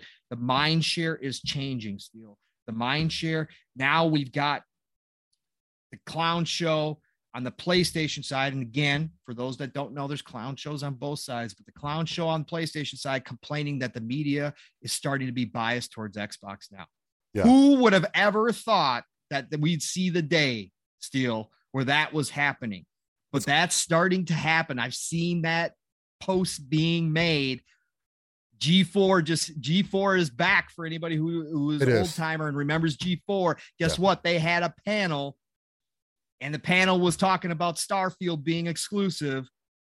And one of those panel members actually said, PlayStation needs to do something because they got nothing right now. Outside of Ratchet and Clank, they got nothing. You would never hear that from the mainstream media back in the day. And I will count G4 as mainstream, even though they're just back, because G4 is iconic when it comes to video game media. And they're hitting it out of the park already. But you never would have heard that on a show like that back in the day. That mind share is slowly but surely changing. 10 million players in Forza Horizon 5. Not all of them racing fans. Not all of them owning an Xbox. I've seen people say, went out and got an S so I could play some Forza. Yep. Because I know Halo's right around the corner, right? I've seen it. And now that Starfield is exclusive, which we already knew, but Phil blocked that down yet once more. Now everybody's starting to realize, hey, I got to go invest in an Xbox if I want to play some of these games. And guess what? I really actually want to. This isn't a forced situation. I want to because, man, all I've been hearing about is Game Pass, and the value is so great, I can't ignore it. So I'm going to go get an S. I don't need to even get an X. I just need to go get a companion console to my PlayStation. That's happening more and more, Steel, which is exactly what they planned when they launched the series consoles together. They planned this. It's all working right now. Mm-hmm. It's a great thing to see. No, yeah, 100%. I definitely agree with all points, honestly, because it's true. They're working in the right direction. They're hitting that mind share the way they need to. Again, this is the perfect time to take opportunity for it. And again, y'all wanted competition, and here goes competition. We all want competition because it helps us as gamers get what we want, as far as experiences, as far as better games, and so on and so forth. So it's an amazing thing to see for sure. All right. At this point, because we definitely want to lean into the Game Award talks, just because there has been that kind of conversation going through, and since we brought up Forza multiple times, I definitely want to lean into that a little bit. But before we get into that, we have to do something for the people, and that is announcing that lucky winner. Winner, chicken dinner, PUBG style. Let's $75 Xbox currency code. I hope you're ready, and I hope you're tuned in. Please, ladies and gentlemen, do you want to know who the winner is? And remember, you have to DM Steele or I or both of us to collect this award. So you've had to be listening. We're not going to post it on Twitter. You've had to have listened to the show either now or when are we going to give them through to, Steele? Are we going to say we're going to give you till Monday. Monday night at 7 p.m. since the contest ended at 7 p.m. Eastern on Friday. Okay. We will give you until Monday night, 7 p.m. Well, no, let's just say Monday. Let's just say Monday before midnight. Monday, 11:59 p.m. Okay. That's fair. Eastern time. If you have not messaged us by then the $75 goes back into, we'll just redraw. We'll have Country Gentleman. Again, shout out to Country Gentleman. He's the one who did the drawing. He sent me the results. It's all, on the up and up. I've got the screenshots. It's all official. Mm-hmm. It's all official. Random. We will have him redraw, and then we will announce that next week. Yes. 100%. Okay. And then we'll continue it from there. So definitely keep that in mind. Again, as Pong stated, if you do not DM either me or Pong on Twitter by Monday, midnight, 11:59 a.m. before it gets into Tuesday. 11:59 just in case, PM, sorry. Before it gets into Tuesday, but just so nobody's confused, we will re-roll the guest. So, with that being said, the lucky winner is... Hopefully y'all can hear my drum roll. Probably you didn't, but give it to him. Oh, and Pong's on mute. That's all right. XX. And then I'm gonna try this one. It's Chandelure. CHANDELURE. XX Chandelure. So double X Chandelure. If you are listening to this now live, DM us, one or the other, Steele or myself, or both of us, if you wish. Otherwise, if you're listening to this in the future, either Sunday or Monday or later today, please do so as well. If we do not receive your DM by 11:59 p.m. Eastern time on Monday, then we will redraw. But again, XX Chandelure, congratulations. I hope you collect your $75 Xbox gift card. Again, generous offer from the Country Gentleman. Just an awesome member of this community. Appreciate you again, sir. So please, again, we will not post this on Twitter. Please respect that as well. Everybody in chat, we do want to make sure that we are just following the rules here because Country Gentleman was gracious enough to donate this. And so therefore we're going to uphold his rules. So yes, let's do it. 100%. Right. Again, it doesn't look like Chandelure. It doesn't look like you're currently here. But whenever you do hear this, or if you do get locked in, please hit us up, or we will be re-rolling come Tuesday. With that being said, again, thank you, Country Gentlemen. Thank you for everybody else who continues to support us. And again, if anybody else wants to do something similar to this, me and Pong do this out of the passion, man. Now, again, just to be honest, it's not like we have $1 million just sitting in the bank in the background that we can continuously roll out and everything. But we definitely want to show love to the people. The more that we can give back is going to be the more we can definitely do. And eventually, me and Pong do want to get to a point where we can monetize and everything. Have you guys super chat us and everything, so we can put it into a pool and constantly keep giveaways going. Because we want to invest in the community, man. We want to invest in the people because then people invest in us, and that's the only reason why we're here now. That's the bigger picture. Again, 3 billion gamers is the bigger picture. And again, just take that RCS view so you can overview everything that is going on within the space, not just your community. Become a satellite. Become that satellite. Top-down view. Yes, 100%. Absolutely. Jesus Ninja, I am really sorry. Or Jesus Ninja, whichever way you go by that. Look, I'm really sorry, man. I don't know how many double X names were in this drawing, but man, sorry, I had you. I had you freaked out for a minute. So, had him excited. With that though, let's get into the next thing. We have to talk about this whole Game Awards snafu. And again, I want to let people know we're not going to talk about it in the same way that everybody talks about it. Maybe you might hear some similar things from Pong because he is on multiple different shows. So you're going to get those, you're going to get those varying opinions. But even Pong himself doesn't always repeat himself. That's what I think is so unique about Pong, and hopefully myself too. But that we tend to not reiterate or say the same things over and over and over again. Try to hit it from different angles, look at different perspectives, and give it to you all. To start off with, I'll give my little 2 cents about it. So what am I talking about? I'm talking about this whole thing with the Game Awards and them not having Forza Horizon 5 in the Game of the Year, at least nominations. There's a lot of background information on it.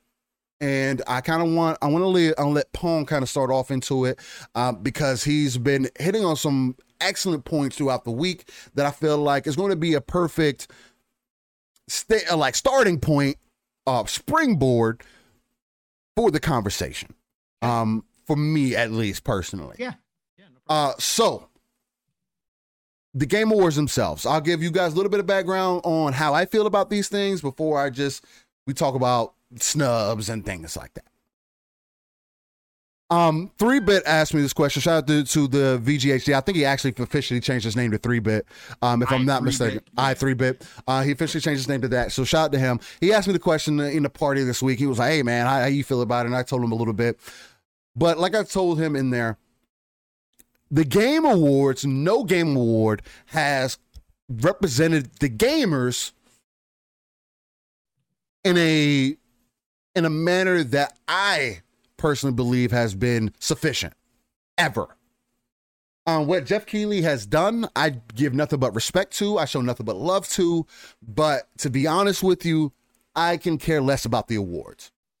It's kind of turning into this thing like the Grammys or any other VGA or the VMAs or whatever else the case might be, where there's all these politics behind it, popularity, and everything else. I don't think giving the community or giving the people full reign is the perfect way to do it either. No, because that can also, yes, exactly. It's going to lean more into the negatives. That can make it 100 times worse, right? So, for me, it's always been about the trailers. For me, it's about the hype. For me, it's about bringing attention to gaming overall. It's kind of the same thing with E3 for me. It's about bringing attention to the industry overall. I do want better representation. I do want games to be treated as games because, again, like some people have made the point, this isn't the Game Awards excluding what every other game that you want to throw in that category.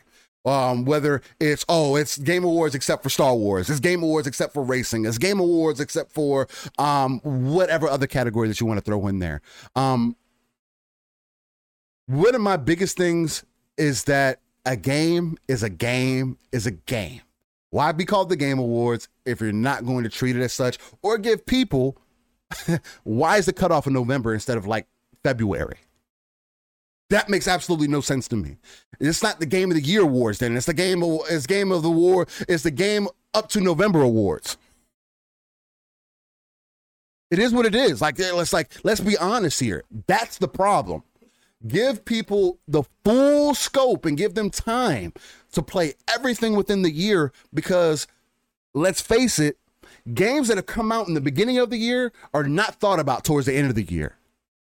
And you have to have a system that kind of gives attention to everything within the year, or somebody who puts all the games together and says, hey, make the vote based off of all these games that came out this year and then put it in there. The other thing that I don't understand, why is there only 6 games? 5 or 6 games to get nominated. Do 10.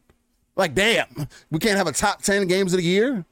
What's wrong with everybody else does a top 10 or some sort in every other genre or every other industry? Why can't we have a top 10? That's kind of me. Pong, I want you to kind of really start off with this topic, kind of knock it out of the park and really get the people rolling into this and everything. How are you feeling about this whole Game Awards situation? I know I've heard you say, hey, you care about more of the trailers and everything, more like me. Yeah. Do you feel like Forza's a snub? Do you feel like the people didn't have enough time? Where do you kind of stand on this whole thing? And let the people know, man. Let's start here first. First of all, you're right, Steele. For me personally, and again, this isn't personal. HR Bomber, you said it perfectly. They voted. It ain't there. It's not the end of the world. You're right. True. And everybody that I've been listening to it's not the end of the world, but there is a bigger picture here. And that's where we're coming from. Now, first, let me say this, okay, out the gates. The circus came to town on both sides on this thing, okay? Both sides. The circus came to town. The clowns showed up doing their usual antics on both sides here. And when I say both sides, I mean Xbox and PlayStation fanboys, yes. Okay? First of all, Xbox people personally attacking Jeff Keighley and trying to bully him about this is absolutely unacceptable. It is ridiculous. Again, like Bomber said, it ain't the end of the world. This is video games once more. Yes. You can be passionate about this. You can be frustrated with the situation. You can have all of that. But when you start personally attacking, when you start bullying somebody, Jeff Keighley, who, first of all, yes, this is his show. He's the quarterback. Okay. Sports analogy here, everybody. He's a quarterback. Quarterbacks get all the praise when it's winning, and they get all the criticism when the team's losing. Okay. Yes. So Jeff Keighley knows this. He's the face of the TGAs, the game awards. He is the face. He's going to take the heat and he's going to take the praise. Okay. That's comes with the territory. However, when you cross that line, you are doing nothing for your point of view. No. You are doing nothing for the rest of the community who is trying to have honest conversations about this, ask some questions, give some critique, offer some ideas of change that could make this better. That all gets lost when you cross that line. Yeah. So take off the makeup, get some help, right? And take a look and reevaluate where you're at. Okay. Again, I don't say that lightly. Again, this is video games, people. This is video games at the end of the day. And you're not helping the situation. The other side, look, enough's enough. Okay. You guys have thrown this out at Xbox fans forever about having all these game awards for all these great games. Again, some of them very well-deserved game awards, but you guys have run around talking about the game awards nonstop and your games of the year, quality games and all that kind of stuff. And Xbox is never going to have that, blah, blah, blah, blah, blah. The minute that you see that the other side has some honest critiques, right, and some honest discussion about a game that we're all very passionate about, and because Forza Horizon 5 is that game, you guys decide to jump in, show up in the clown car with your makeup on, and to start throwing gasoline on the fire and acting like everybody on the Xbox side who has frustrations with this is all of a sudden crazy. And why do you guys care now? Blah, blah, blah, blah, blah. Look, there's a lot of reasons behind that. One of them is Xbox is doing things differently now. Xbox is climbing up that mountain again. And for a lot of us, this isn't about ourselves because, again, I could care less. Right? The game awards mean nothing to me outside of it becoming closer to a second E3. And I get to see lots of exciting announcements and new trailers, right? But take a step back. These awards are important for the devs, for the publishers, for the hundreds, thousands of people who had their hands on these games. Yes. To be acknowledged, even at a show like this, and you can call it what you want, but all you got to do is look across the way at the rest of the entertainment industry. They all have their big award show. Guess what? Everybody shows up. Sure, is a lot of it just because you want to get the attention? Of course. Yeah. But it's still important to be recognized within your industry. And because this is not a fan vote where it's a popularity contest, because this is supposed to be something better, because they made up the jury of 100+ media people, right? This means something to those people that developed the game, that published the game, that had their hands in the game. Yes. Again, 100%. I've talked about this before. If you go and watch when they do tours of a dev's location, of their studio, I can guarantee you, if you go look at those videos, 90% plus of them have a trophy case where they show off the awards that they have won in the past. Why? Because it's great for the people who work there, because it's something that you walk by every day. They do it everywhere, right? Sports teams have trophy rooms where they display all their Super Bowls or all the World Series trophy. They display them. Why? Yes, part of it is for the fans that show up there, but the other part is because the players get to walk by them and see that. They hang banners in the rafter, right? It's something to be proud of. The awards are something to be proud of. And again, whether you put stock in them or not is outside of the point. The frustration for me comes from the standpoint that, again, there's multiple aspects to this, but this year especially, it was a wide open race this year. There is no dominating 1-2 games, 1-2-3 games. There is not that consensus. Oh, Steele's getting his own award right now. That's right. There was no consensus gigantic game that was going to walk away with the awards this year. This awards this year in 2021 were wide open to competition. There's a lot of great games this year, just no dominating one. So then you've got this invisible glass ceiling where everybody says, well, racing games can't win. And it's not just it's not just racing games, right? It's not just racing games. Right. It's RTS. RTSs are not usually included in that. Fighting games aren't usually included in that. I don't count Overwatch as a fighting game, obviously, but a straight fighting game. There's a lot of games genres that have not been able to get into this category because of this perceived slight. Right. So they may be awesome games, but we're not going to vote for them because it's more prestigious than that. We need our narrative-driven games again, outside of like an Overwatch, which just was overwhelmingly popular, and that's why. But again, they don't. If you want to have a credible awards ceremony and you're going to call it Game of the Year, and you're not going to say Game of the Year except Racers, Fighters, RTSs, blah blah blah. If you're going to say Game of the Year, that means that any game should have the potential to be nominated. And again, I'm not saying Forza Horizon 5 through any of this had to win. I'm not going that route. Again, that part of it is not, is not in my conversation. What I'm saying is that the nomination itself this year would have been a great next step for the Game Awards to happen, because it would have lend more credibility that you are giving away an award that is for a game, not based on genre, but just a great game. And Forza Horizon 5 is more than just a racer on top of that. It is genre blending. It is a car PG at its core. This is not a simulation. This is not Gran Turismo. This is not Forza Motorsport. This is Forza Horizon 5. It blends genres. Guess why you have 10 million people playing this game, including people who are not racing fans. People Steele and I personally know in this community who are not racing car people are enjoying Forza Horizon 5 because it breaks through barriers. Yep. It gives people outside of your general racing fan something to enjoy. And you saw it even in the reviews. And we talked about this last week, Steele. Some of the lower score reviews on Forza were from people who said in their reviews they don't generally play racing games or like them.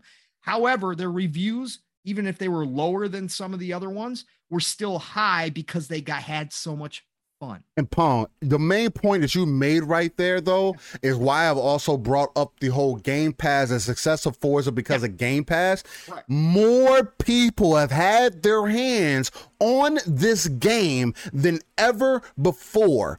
And I only make this point because people are making the point that, Call of Duty gets all these players and this game gets all these players and what they don't get nominated. That is not the point. Right. Correct. That's not the point. The point is more players than ever are playing a game that they usually do not enjoy. And the game is getting perfect 10s across the board. You can say, the last Forza got those same scores. That is not the point. Correct. For these people to keep saying this shit, you do not get it. It's not the point. This game is technically a marvel. This game is technically doing things that games in its genre cannot do or have not done since 2001. Because guess what? A racing game can win. Gran Turismo A-Spec did in 2001. Guess what else won? In the next year, Tony Hawk won. Pro Skater 2 in 2000. That's what was nominated that same year. That one also, awards. and that was before it. Yeah. So it can happen. It can happen. Had award shows that have done this, right? Yes, exactly. Great point, Steve. And it's like the biggest thing. I don't mean to interrupt you, Pone, but it's like the biggest thing for me is that it can happen, and it should happen because a game is a game is a game. It should be treated as such, not this pissing contest that people feel like they need to have. Because let's be honest. Want to go over the games over the last 10 years? 2010, Mass Effect 2. 2011, Portal 2. 12, Dishonored. 13, Last of Us. 14, Destiny. 15, Fallout 4. 16, Uncharted 4. 17, What Remains. You see this trend. Oh, story-driven games. And it's gone all the way back to that since after 2001. Okay, 2003 Call of Duty got some love, but after that 2004, it's been nothing but story-driven games. Which is okay. Because in those years, look at the games that they're talking about. Tom Clancy, Ghost Recon Advanced Warfighter, the best Ghost Recon to ever exist to this date. Super Mario Galaxy redefined the genre again. BioShock, an excellent game. Batman Arkham Asylum, damn, redefined that genre. Mass Effect 2, arguably the greatest game to ever exist. Portal 2, Dishonored, you see the caliber of games we're talking about, and then you go into this year, Ratchet and Clank.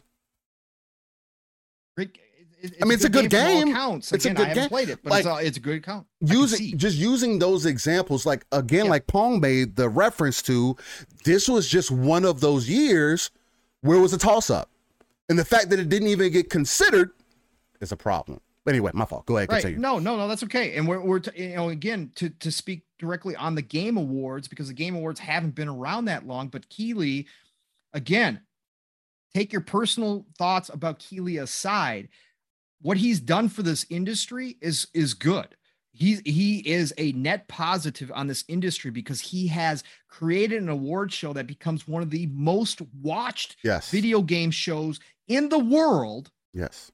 And brings attention. He has done what he's supposed to do, or what he set out to do.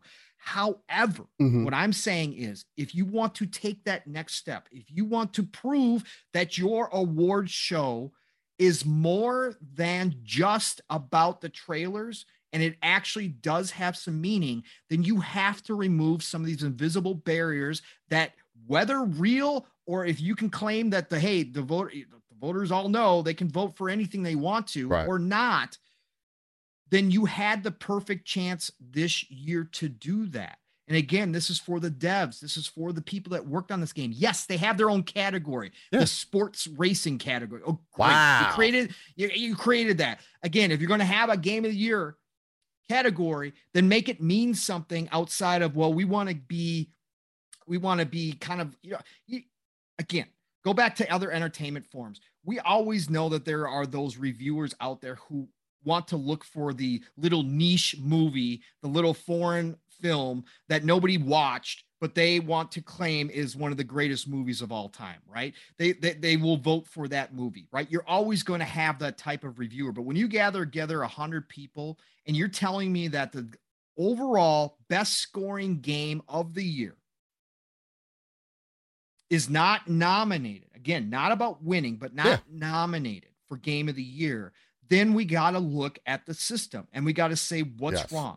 Now, Jez wrote a great article. Shout out Jez Corden, Windows Central, wrote a great article on his initial thoughts. He talked about it on the Xbox 2 yesterday with Rand. Yes. He said, hey, I wrote that. I didn't even send it to an editor. It was basically a passion piece that he just threw out in the wild, ruffled a lot of feathers, right? He made an update to it, talking about that the timing of Forza impacted it. Well, it didn't impact it to get nominated to other categories, right? That's the fucked up thing. No impact on that, right? None. None. And then somebody had written into him, I think, and he said that they had said, well, we didn't have enough time with the game. Okay. You didn't have enough time with the game. Okay. So you're telling me that you were able to review it and give it a 10, a 9, an 8, whatever you wound up giving Forza, but you didn't have time to say, I gave it a 9, but I don't think it should be nominated for Game of the Year over these other ones because I haven't had enough hands-on with it. So how are you giving it a score? And then we had Alana Pierce put out a video, and she used to be part of that judging, and said that they're not even required to play the game. Okay. So these are the critique. Now, again, we're taking a look at the system. We don't know the full system because it's not transparent. Right. There's a lot of mix-ups here. So they had to have their voting in early, which Jez pointed out, which I knew. Grubb had talked about that on his show. Shout out to Jeff Grubb. He had talked about it on his show a couple weeks ago that the votes were due in like November 4th. Okay. You have the opportunity to change it until November the 14th or 11th, something like that. So you could have changed it. Forza Horizon 5 came out the 5th. Okay. Besides the early access stuff, came out the 5th, right? So you had plenty of time to change it, but then somebody else wrote into Jez, excuse me, and said, well, we didn't even really know that we could change our votes. Okay, so we're getting a lot of mixed messages. We're getting a lot of mixed messages because if you couldn't change your votes, how did you vote? So you voted Forza on all these other categories on the 4th, but then you didn't realize you could change it for game of the year. But again, you gave it all these high marks. You voted in other areas, but you said you couldn't get yourself to vote for it or nominate it for game of the year. But then you didn't also realize that you could change that vote down the road. So again, these are all little things that we can talk about and say, hey, Jeff, you've made something great. You've given us the Game Awards, which has become this huge celebration, really, of video games, right? You've given us this. Now let's take a look at this and see how we can do it differently. Now, there's all these little conflicting reports from people who are actually on the jury, as they call it, that judge these games. So why can't we talk about those and see what we could do differently to give your Game Awards more credible, right? To make because again, at the end of the day, if you're going to sit here and tell me 100 and some people could not or would not nominate the highest rated game that was reviewed by by a majority of these same people, I assume, that are on this jury, that they couldn't find it in their hearts to nominate Forza Horizon 5 for Game of the Year. You got to tell me that there's something else wrong there. And my thing is that this year of all years was the year where they should have been able to say to themselves, hey, normally I wouldn't nominate a car game, but this year, out of all the years, it deserves it. It fits in here, right? We don't have 6 gigantic games that I can't squeeze it in there this year, right? I just think that could have happened.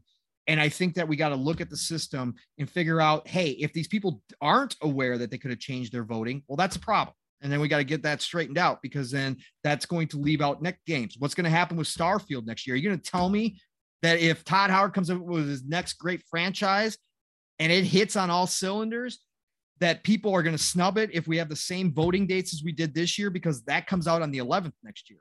So now we're going to have people say, hey, I didn't have enough time with the game, I couldn't vote it in. Or, hey, I didn't know I could go back and change my vote. No, I can guarantee you that if Todd Howard's next big game shows up next year and it's everything everybody believes it's going to be, that the voters are going to make sure that that's nominated, because Bethesda titles do get nominated on a regular basis. Okay. Skyrim, obviously, multiple awards. So I don't think that's going to be an issue next year, but I think that this year was just too easy to dismiss Forza Horizon 5 as just a car game. And we all know human nature is, once you hit that submit button, that's it. Even if it's a 30-second deal to go back and change it, you ain't going to do it. You ain't going to do it. You don't take this. It's not that serious, right? You're not going to do that. And I think that's a problem, because again, the devs don't get the credit that they should have gotten in the first place when you have that type of attitude. So then we got to look at the voting system. We got to look at who we're letting voting. And again, this goes back to reviewers. It's all subjectives at the end of the day. I totally understand that. But I think that's invisible barrier against certain genres. I could argue that Age of Empires should be in the discussion as well. I can argue that fact, but again, I think it was dismissed because it's an RTS, and hey, they got another category for strategy games, sim games. So guess what? We'll just put them in there. It's fine. They'll still get an award. No, this Game of the Year should be the best of the best games, no matter what they are. I don't care what they are. I don't care if a point and click game comes out that's so great, that is so captures the imagination of people, but it's point and click. I think it should be nominated for Game of the Year. And like you said, Steele, expand it out. We have more content, more games coming out now than ever before in history. Expand it. Yeah, you're always going to have ones that miss. Next year's going to be a debacle. You think this year's bad? Next year, if all those games hit, look, there's going to be discussions going on nonstop about who should have been nominated, who was left out. So expand it out a little bit. Right. Give it a couple more slots. right? So you make sure that you give the opportunity for genres that may not be represented, but have a year where they have one of those classic games drop that the voters can say, hey, I got my story games in there. I can also include Forza, or I can also include Age of Empires, or whatever game it may be, so that those games get into the conversation. Mm-hmm. Because again, it is a big deal for the devs. We see it. We see them display their trophies. We see them when a Game of the Year nomination comes down on the covers of their games, on Right. the advertising. They put that out there, right? Game of the Year nomination. Mm-hmm. It's a big deal for a lot of people. Maybe not to us, but it is a big deal. And I think we can just look at this and question it and have good conversations. Again, respectfully. Yes. Respectfully. Yes. And just suggest different ways that Right. Jeff and his team, again, for anybody who doesn't know, there is a board that Jeff has put together, which does include Phil Spencer, Yes. does include Jim Ryan, and I believe Bowser is also on that board. So all parties are represented on that board. But we don't know the conversations they're having, so we don't know. Phil's never going to come out in the public and say if he disagrees with something. It's not going to happen. It's Right. going to be behind the scenes. But everybody is represented.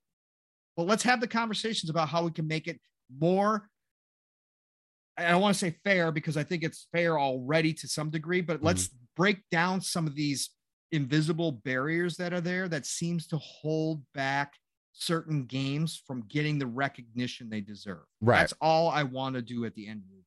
Right. Period. So, Steele, what do you got, man? What do you got? Okay, so to throw on top of it, again, kind of how I led into the conversation and just leading off a lot of the points that you made, because you made some excellent points. A game is a game is a game, should be treated as such, and always should be that way. It's the Game of the Year Awards for a reason. If you're gonna host the Game of the Year Awards, then let it be that. The biggest thing for me, do I feel like Forza got snubbed? So let's start there. Do I feel like the game got snubbed? Maybe. I'm kind of up and down about it, mainly because I've always expected this from Forza, but I'm also a Forza fan. So whether it be Motorsport or whether it be Horizon, I've always seen what Forza has been able to do. Again, looking at the year overall, for Forza to be the highest rated game, at least on OpenCritic it is. On Metacritic, it's not, but it is in the top 10 of highest rated games of all year. Dusk is the highest rated game on Metacritic, which is a Switch game. But on that's not a new game though, right? No, it's not a new game, whatever the case might be. It did come out in 2021. Yes, it came out October 28th, 2021. Okay. It was supposed to be based off, it's inspired by Quake. So it looks like an older game. But for it to be one of the highest rated games of the year and not be part of the conversation is a problem. Again, with all the love and all the attention that it's getting, more so than Forza's ever gotten before, that's the overall point. You can't have a Game of the Year conversation without throwing that into the conversation. And I kind of want to give a list. I'm going to give the top 10 list off of OpenCritic, and I'm also going to give the top 10 list off of Metacritic, just to give people an example of what people have currently been interested in. And this is giving you the list for 2021 overall from the people. So, OpenCritic, Forza Horizon 5 is number 1. Cupid Parasite, 2. Super Mario World 3D, 3. Bustafellows, number 4. Number 5, Swarm. Number 6, Psychonauts. Number 7, It Takes Two. Number 8, Ratchet & Clank. Number 9, Opus Echo of a Star Song. And number 10, Monster Hunter Rise. Before I say the next list, I want y'all guys to know the list that came out. Deathloop, It Takes Two, Metroid Dread, Resident Evil Village, Ratchet & Clank, and Psychonauts 2. So what happened to the other games that were highly rated and reviewed and everybody's ranting and raving over? Those don't matter? I only heard 2 of the games on that VGA list that I just told y'all that were on this top 10 list. Okay. Let's look at it. Let's look at Metacritic, because people like Metacritic, don't they? That's what they like to go by. That's the rule. All platforms. Number 1, Dusk. Number 2, Dying Light Platinum Edition. Old game, some Switch. Number 3, Shin Megami Tensei. Number 4, Tales of Arise. Why is Tales not in that conversation? Correct. JRPGs are on that genre too. Okay. Nominated outside of Final Fantasy. Lost Judgment. Why is that not there? Interesting. Dungeon Encounters. Whatever. Toem. Forza Horizon 5 is number 9. Marvel's Guardians of the Galaxy. That came out in October. Why is that not on the list? A lot of people seem to love that game too. A lot of people are trying out this game that thought it wasn't going to be that great either. We go further down the list. Metroid Dread is 13. Get down to 20. You got Kena down there. None of those other games are in that conversation. Mind you, the only reason I bring this up is because it does paint this picture to where if it's not a certain game, it's not going to get looked at a certain way. Or it's going to get looked at a certain way. Which isn't the way that it's supposed to be. Again, this isn't supposed to be the Game Awards, and let's exclude X number of games. For me, it's not just about Forza. Forza Horizon 5 has just made it blatantly apparent. And that's what I want people to pay attention to. That there's a deeper rooted problem that other games aren't getting the recognition. Why isn't Scarlet Nexus up there? Why isn't whatever other game? Why isn't Death's Door up there? It's an indie game, huh? Is that the excuse you're going to use for that? It's not good enough? Oh, it doesn't have a good enough story? I like the story in Death's Door. Straight to the point. You got it. That's my questions. You can't say that you're doing a Game of the Year award or doing these game awards and not have certain titles in that conversation, especially coming from your 100 publications that are in the gaming industry. With the 2 lists that I just gave y'all, it doesn't sound like these game analysts or these people who put these who voted on this know what they're talking about. That's the bigger problem to me. Is that we're continually, yes, Forza Horizon 5 is a topic for conversation, but I don't think it's the main point of conversation, because there's other games that you could also throw in that list that aren't in the conversation, that I feel like is a mishap, is a misstep, because it shows me again that we still have people trying to represent us as gamers who don't know what the fuck they're talking about, or don't know what the fuck they need to be looking into, or they want everything to fit some kind of standard that they fit for themselves, that also the community gets wrapped up into, because it's the same thing. Oh, if you're not playing on this piece of plastic, oh, it's not good enough. Oh, if it's not a story action game, it's not good enough. It's a problem to me, man. How can we ever evolve as an industry if we're going to continuously let people represent us in a way that does not represent us? And I'm not talking about, again, the clown show on both sides, like Pong says. There's clown shows on both sides. People starting mess on both sides for no reason, making us look more corny. That's all you're doing. People still, again, look at gamers as some whatever. Like, we just don't have a life. Like, we don't do anything else, not realizing that it's a hobby that millions, billions of people enjoy and use as an escape, use it to get, a mental break, to help heal in some circumstances. A lot of circumstances, there's plenty of evidence on that. Having things like this and seeing a seemingly snub in this conversation just makes me realize that we just don't have enough. And I don't want people to get caught up in the conversation, oh, Jeff Keighley, or Geoff Keighley, or whatever you want to call him. I give Jeff Keighley kudos for doing everything that he is doing. He has done more than a lot of people have ever have, giving attention to gaming overall. And the fact that it's gotten the attention that it's getting now where seemingly millions of people are tuning in, paying attention. People, because whether you like it or not, people tune into the Game Awards and then they base their opinions off that, just like they do with anything else. So it's like, I give Keely kudos because he's one of the main people doing it. My question is who else is going to do it? Who else is going to step up to rise to the challenge to have a better representation? Who? When are we going to stop complaining and just do something about it? Because that's all people want to do.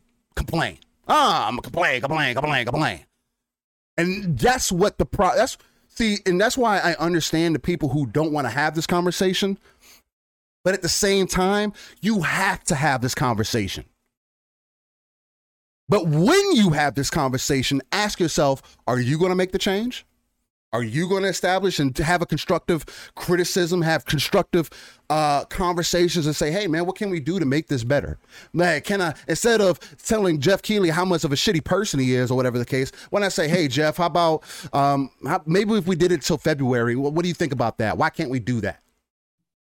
Hey, Jeff, have you ever thought about maybe approaching the Game Awards in this way? Hey, how about we do this? Or instead of and on that point, Steele, about the time thing, yeah, my only pushback with that is that he does it because of the advertising slots, right?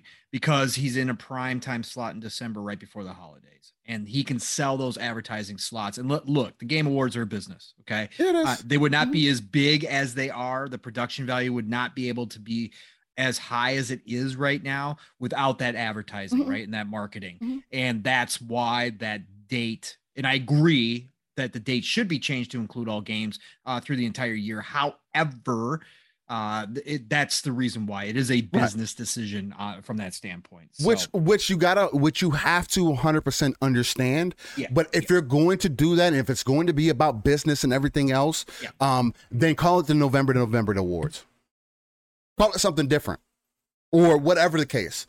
Because if and he's got to do a better job too of making sure the jury is aware of early games, because early games get lost in this conversation as well. It's always the middle of the year games, unless one absolutely blows away at the beginning of the year. Right.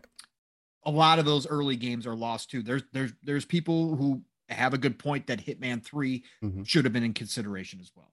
Right. There was some really good early games this year that totally time frame wise were lost, because it's always about what have you done for me lately, especially in the gaming world. Oh yeah. Especially we have short memories. Oh yeah. That includes the media. So anyways. I mean, 100%. I mean, taking the business side of it is 100% is again, you have to take that into consideration. Again, pulling yourself out and looking at it overall.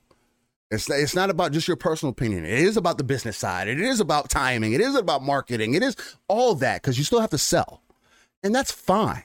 But set the expectation, set the precedent, give these people enough time. I heard somebody make the perfect example for any other awards. People they wine and dine these people. They take these people and again, you want to consider it paying to win. People use that phrase so often. People are easily bought and won over. Easily. Which is fine. You can't beat that. That's business. But at the same time, at least let them take into consideration everything, start to finish. If we're going to do it from November to November, then those same games like Fallen Order, Star Wars Fallen Order, if it fell out the category last year, then why didn't it get brought back up this year? Why? Because it came out last year. But it's not November to November then. It's January to November. And that's the problem. You're not doing a full year of games either way. You're not giving these devs a chance. Again, does Forza need it? Does Playground Games need it? They know they're their best game. They know they're the best fucking racer devs out there. Nobody has to tell them that. Gran Turismo hasn't been the same since Forza Motorsport 1 release from Turn 10. It hasn't. Look at the facts. Look at history. You can do a little Google research and find out. It hasn't. The numbers have been on the decline. Turn 10 Playground knows where they stand. They don't need the VGAs to reassure them. Would it be nice? Yeah, it would be. To get some recognition that the community realizes it, that the community recognizes it, that the people recognizes it. The fact that Game Pass has allowed you to get more eyes and more visibility than you've ever had before should help you recognize that. Because nobody else is doing it. Nobody else is getting that same attention. You have games that came out earlier this year who haven't had 10 million people look at that game. Who haven't had 5 million people look at the game. And people, I know people bring Returnal into the conversation. Returnal hasn't even hit 1 million people. 1 million people haven't even looked at it. Haven't even touched it. But a game that got 10 million people to look at it, whether they're actual people who spent 100 hours in the game or not, is completely irrelevant. Because the fact that all these people have touched it, all these people have garnered all this attention, matters more so than anything else. And that's my point. That is my overall point. It's not, Forza being snubbed. It's not, that game being snubbed. There's so many other games that we could put in that conversation of being snubbed, right? Yeah. Is Forza an amazing game? It is. Is it my personal game of the year? No. Should it be at least in consideration? Yes. 100%. Not in some stereotypical conversation of sports game, racing game of the year. Because what competition does it have? Like, come on. Let's be real with each other. Dirt 5? Come on. I understand people who love Dirt 5 and nothing against the Codemasters and everything, but it's not Forza. It's not Horizon. Horizon does dirt racing better than Dirt does as an arcade racer. Mm-hmm. It does. Agreed. So it's just, there's a deeper conversation to be had there. And I feel like that's what gets lost in translation, where people aren't focusing on the deeper conversation. They're just focusing on the top part. And again, things do need, like you and me both have said at this point, Pong, it needs to be looked at. It needs to be adjusted. It needs to be, there does need to be definitely constructive criticism to be had there. But do not shit on the one person that's giving you more attention to your community, to your industry than anybody else is, because you're not. Right. And if you're not going to be part of the solution, the only thing that you're doing is becoming part of the problem. Right. Exactly. And that's you don't that's have to agree. Point. That's you don't have to agree, but you just don't have to attack. That's the whole difference. Again, attacking some guy because, of what you believe is obvious, favoritism or like, everybody's going to have that in them. Keely's no different than any other human being. He's going to give it. And now we can have discussions about how he's at certain times presented that, in different ways, but at the same time, it's not worth a personal attack. Again, this is about video games, people.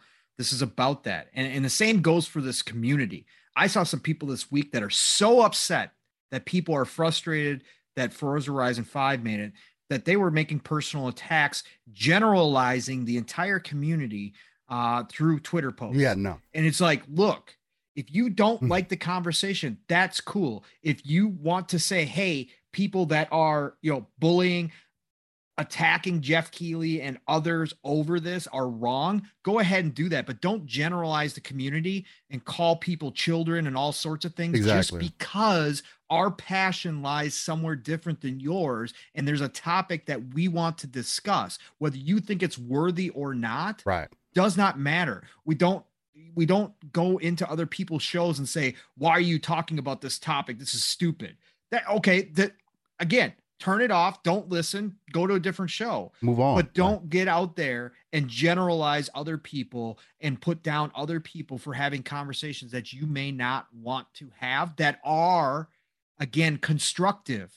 I'm not talking about the garbage. I'm not talking about the fanboys. I'm not talking about the console war bullshit, right? I'm talking about actual constructive adult conversations about a situation that obviously did hit home for a lot of people.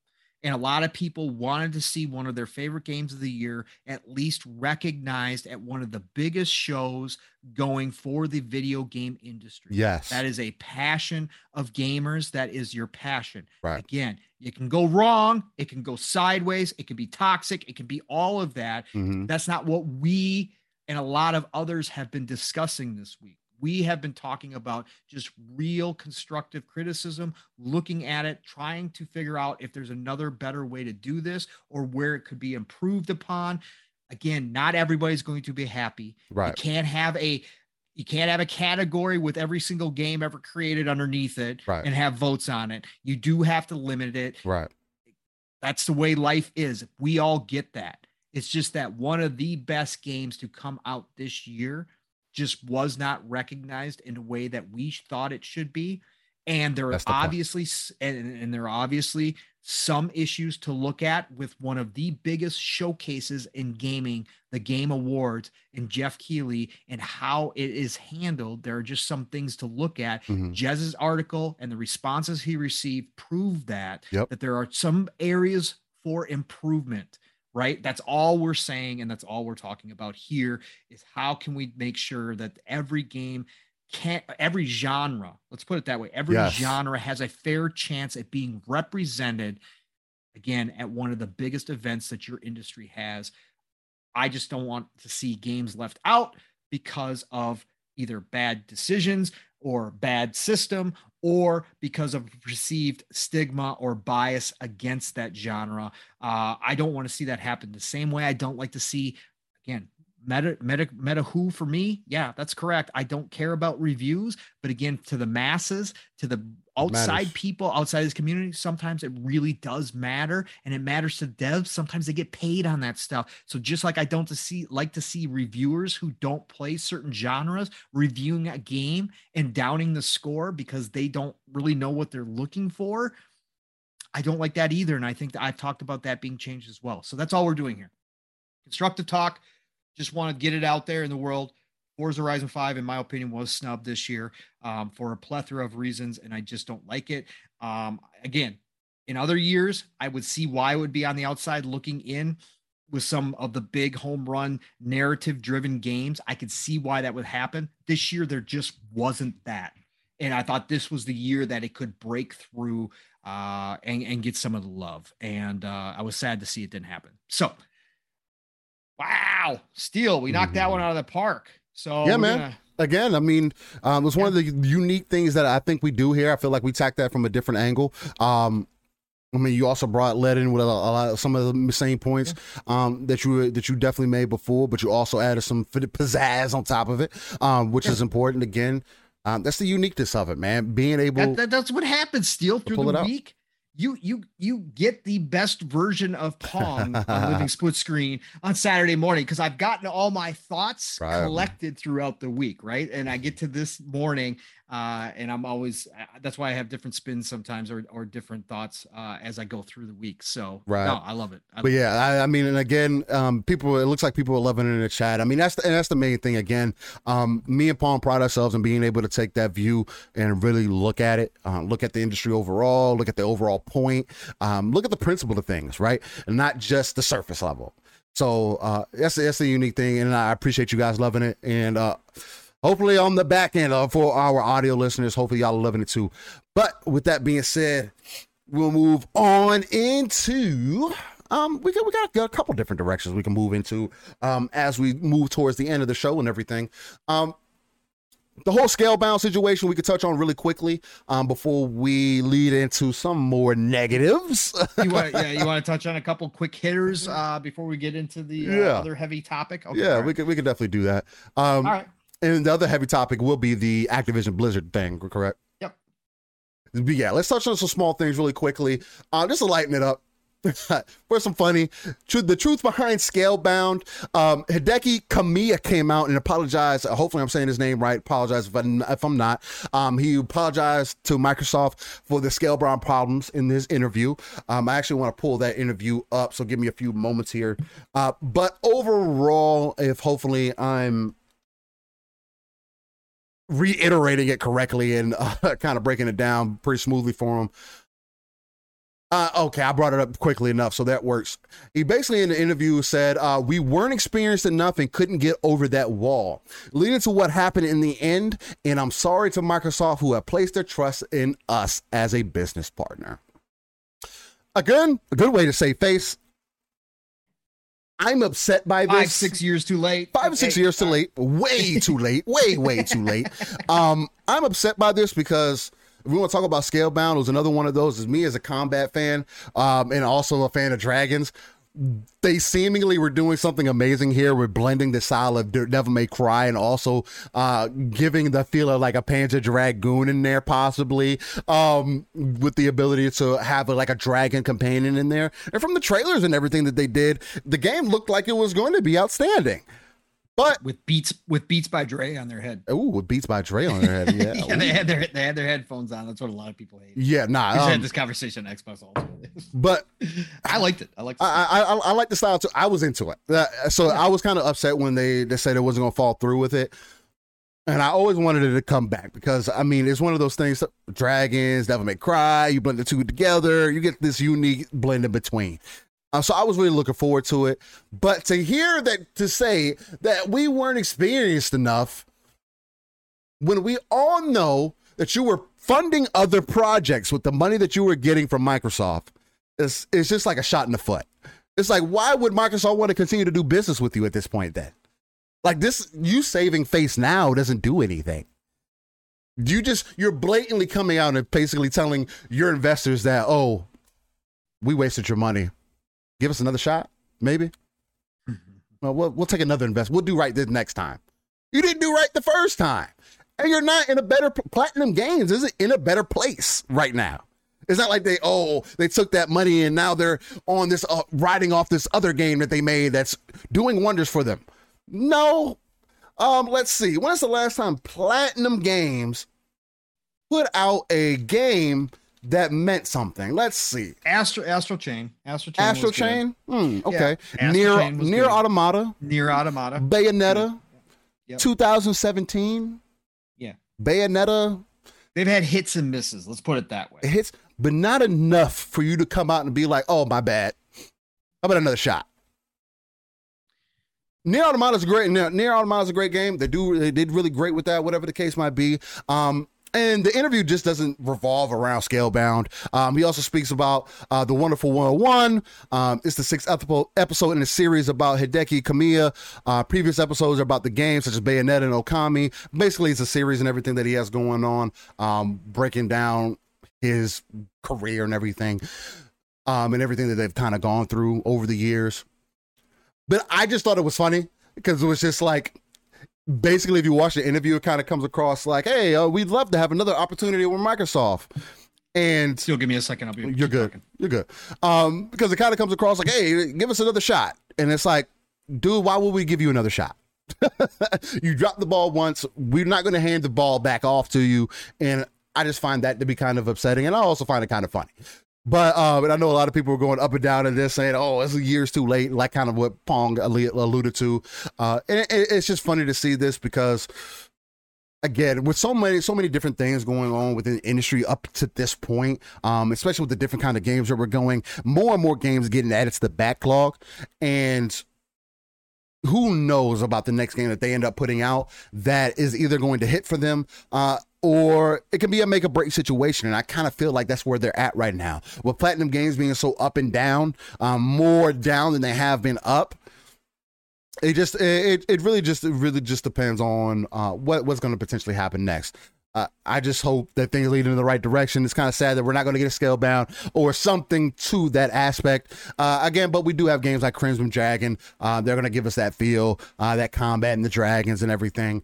We do have, and other similar games are going to come out around that. They're going to really lead credence to something that we probably could have been missing in the genre. So it kind of is what it is as far as that goes. But hey. And I'll have Pong give his kind of opinions on that when he gets back. The other thing that I also wanted to touch on was Pragmata. Pragmata gave out an update saying that they're going to be pushing back the game from 2022 into 2023.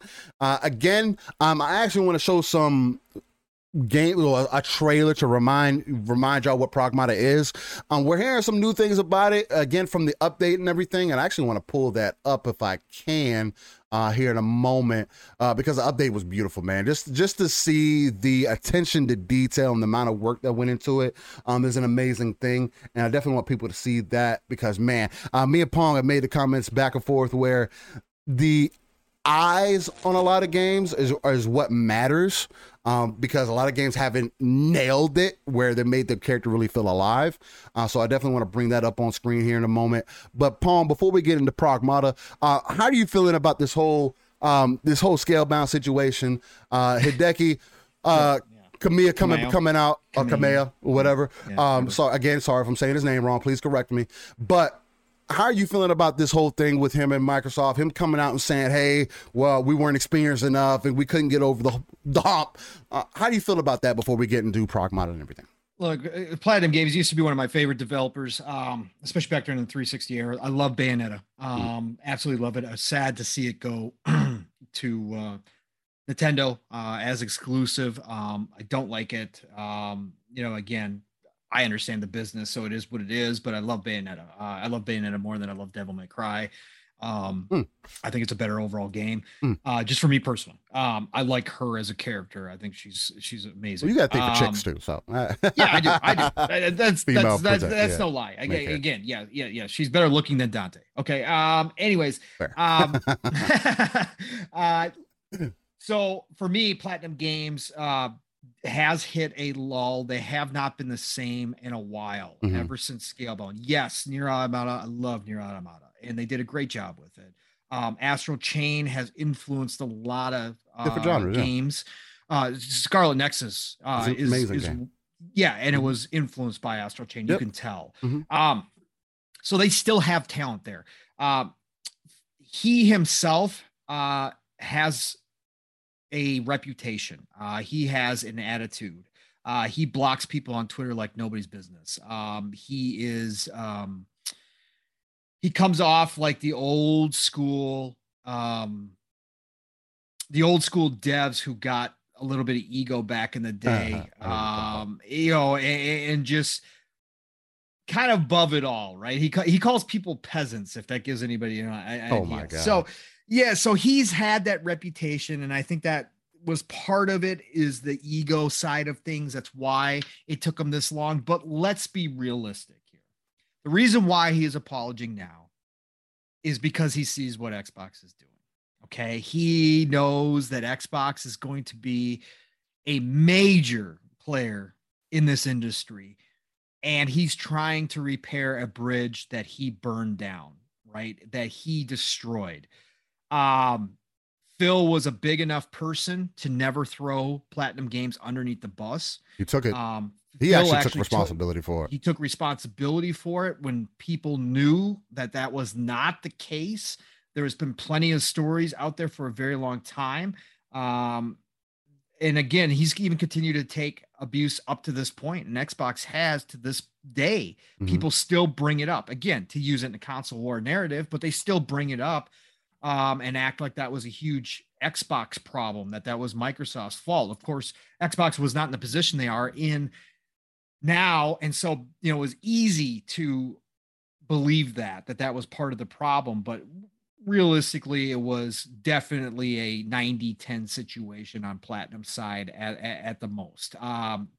So I think he's apologizing because he wants a piece of that pie. He wants a chance to work with Xbox again. He knows his games do well in Game Pass. Nier Automata did very well in Game Pass. He can see that future, right? He's looking down the road saying, God, I'd really like to have some of my games over on that side of things because they're moving and shaking right now. So he's coming out to apologize. We talked about this on Xbox Ultimate last night. Mav asked whether or not I would give him a second chance. I said only under extreme conditions, right? I like they would have to be under somebody else. Certain things. Right. I said, here's the deal. I said, if he really wants to repair the bridge, what I would demand, right? I don't know what the terms of the deal he has with Nintendo with Nintendo. I don't know what those terms are. I don't know how many more Bayonettas are exclusive, but I would say, look, you want to prove it? Cool. Bayonetta comes over. Bayonetta comes to Game Pass, whatever next Bayonetta is available. And you will prove that you can do, because again, I think they do need to prove that they can move forward with the industry as far as technology goes, because in these comments he said, well, we weren't used to working with Unreal Engine. Okay. Oh, okay, fine. Take it at face value. You got to prove to me, because I'd love to see Bayonetta, and Bayonetta is an IP that's big enough. I'd love to see Bayonetta on a current gen console, because it could be something absolutely drop dead gorgeous. Insane. And I'm not talking just about her. I'm talking about the game itself. Could be ridiculously good looking on current gen. So I'd love to see him prove it that way. Now, if he came to me with a new IP, no, not unless it was something absolutely spectacular. And then at that point, that contract would be written so locked tight down. Like, I'm giving you $1 at a time. Like, here's $1. Show me what you got. Okay, I like what I see. Here's another $1. There would be no open chess for this guy at all, because you would have to prove to me that he's a changed person, that his team is changed, and they're able to handle a big project like something like that. So would I give him a second chance? Under certain conditions, yes, I would.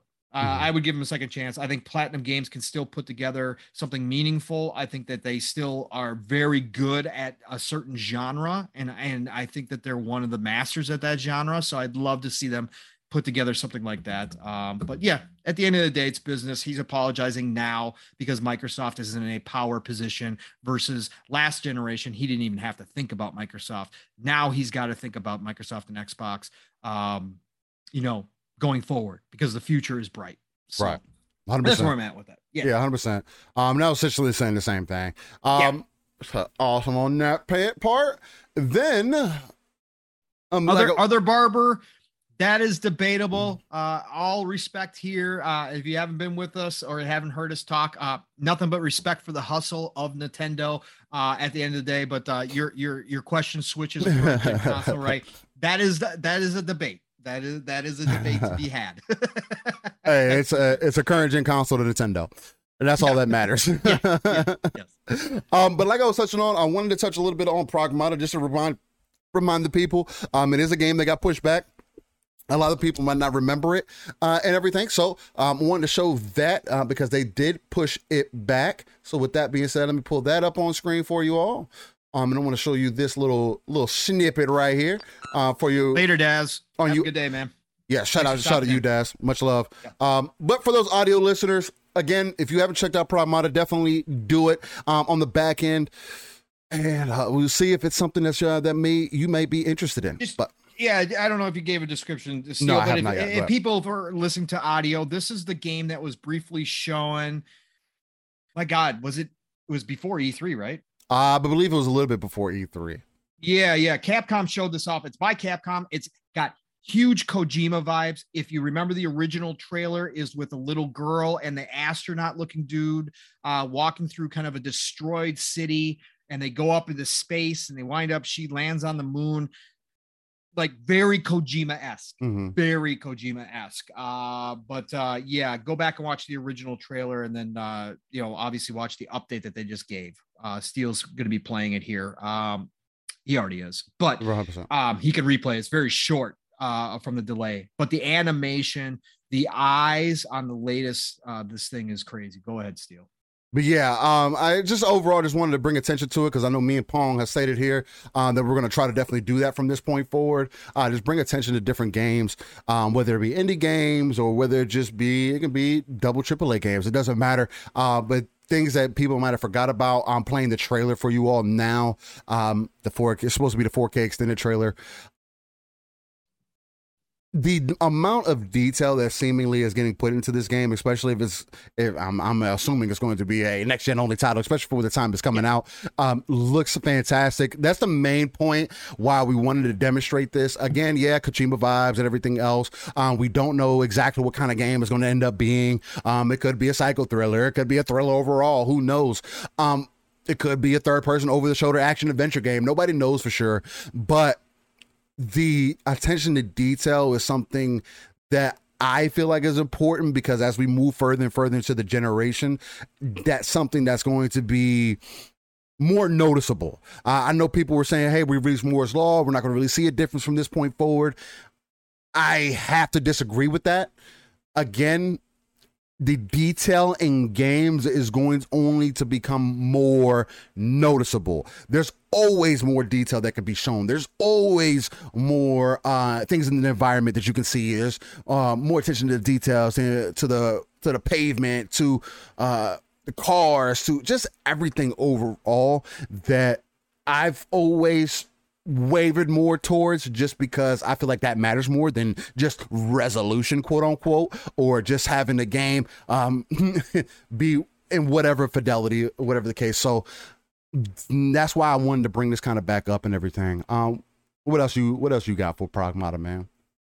Nothing. I really don't have a whole lot more. I just love what they're doing. Again, like we were talking about behind the curtain there, Steel in the green room, was just the animation. If that is, and I think this trailer was more CGI, but I think that delay, obviously the delay announcement, the little girl, she looked more like real actual animation. To hear that it's in the RE engine, I'm impressed, and I'm very excited to see what they can do in the future. If that's an example of what they can do using current gen only, I can't wait, because we all know Resident Evil games are already detailed, gorgeous looking, even cross gen. So I can't wait to see what they're going to do. But like you said, Steel, the eyes, even in this trailer, I think the eyes and the delay announcement actually even look better than the CGI. They stick, right here. Yeah, they really do. And so that's the stuff that's got me and Steel excited, is like Steel was just saying, the details, the getting closer and closer to that uncanny valley situation where things are so realistic, but you still know that they're not. And it gives you that eerie feeling. That's what uncanny valley is. We're getting closer and closer to that. And we're still early in this gen. We are still seeing almost everything be cross-gen. These devs have just gotten their hands on all this updated tech. They're all updating their engines. Right. We're just seeing the tip of the iceberg right here. But when I see stuff like this, especially, we've seen it, Steel, and we've highlighted it in some indie developers. But to see it also coming to the big players, because the teams behind it are so dang talented, that I just really can't wait to see some of this stuff coming 2022, 2023, 2024. My God, by the end of this generation, that, like I said a million times, it's going to probably be the longest generation we've had with the chip shortages. 8 to 10 years is what I'm predicting. I can't wait to see what we got at the end of this, man. It's going to be insane. Like, man. If you feel, again, to tie it back into Horizon 5, another perfect example, the detail matters. There's so much more that can be done. And that is the overall point. Again, of highlighting these different things. And I'm thoroughly excited to see how much closer we can get, because I do it with my wife currently all the time, whether it be Microsoft Flight Simulator or if it's Forza, where I'm like, hey, what do you think? Is this real or is it fake? Right. Or is it real or is it the game? And currently she's leading she's kind of 1-1 at this moment. She was winning with the being able to determine whether it was a game or not. Within the last 2 questions, though, when I've questioned her on it, she was like, no, that's real. And I was like, nah, that's the game.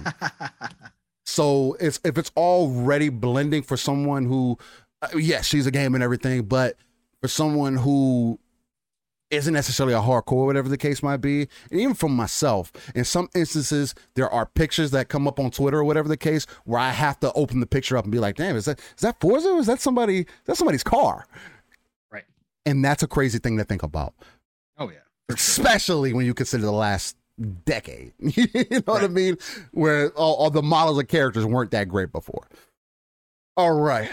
With that being said, let's get into the final juicy topic.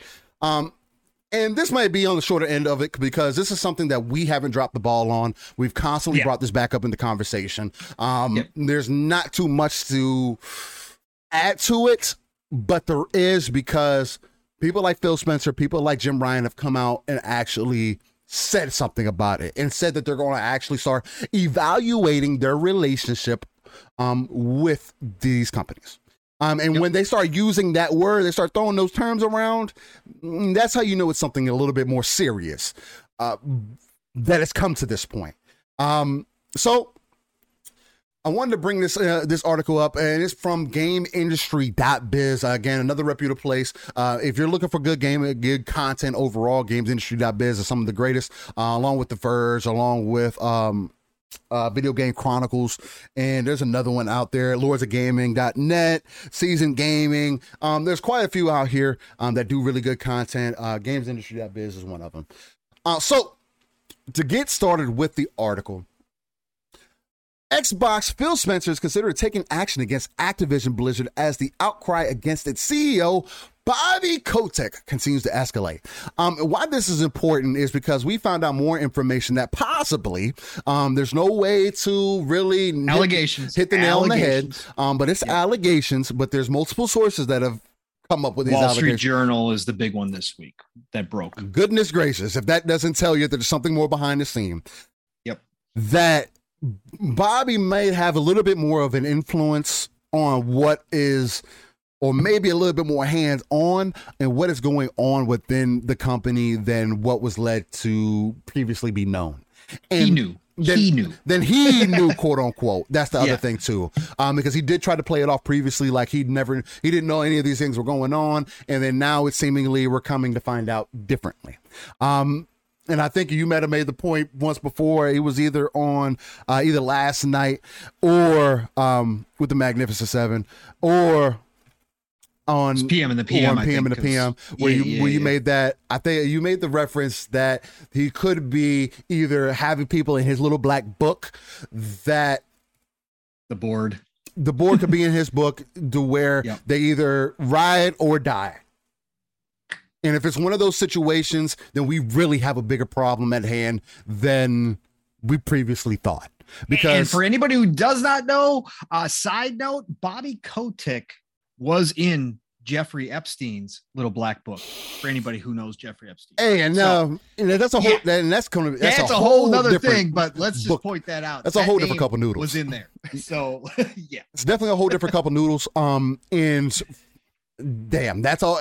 That's a whole different conversation. But there's too many breadcrumbs at this point for it to be ignored, and the fact that Jim Ryan and Phil Spencer, the reason why it's being brought up in conversation is because for them to be coming out and saying something, it means there's a lot more behind the scene. And anyway, I'll just get deeper into the article so we'll just go from there. Yeah. But we're going in to say, Bloomberg report that Spencer sent an email to all Xbox staff addressing the situation, which began with Wall Street Journal article earlier this week. The article claimed that Kotick had been aware of sexual misconduct within Activision Blizzard for years and gave examples of his own toxic behavior, including, among other things, threatening to have an assistant killed and overruling a decision to fire Treyarch co-head Dan Bunting following claims of sexual harassment against him. In his email, Spencer said he and the gaming leadership team at Microsoft were disturbed and deeply troubled by the horrific events and actions at the Call of Duty publisher. Again, could we also say, oh, of course you're supposed to say these things. You hear these things come out, you got these games on your platform. Oh, you're supposed to say these things. Sure. Spencer added, he is evaluating all aspects of our relationship with Activision Blizzard and making ongoing proactive adjustments.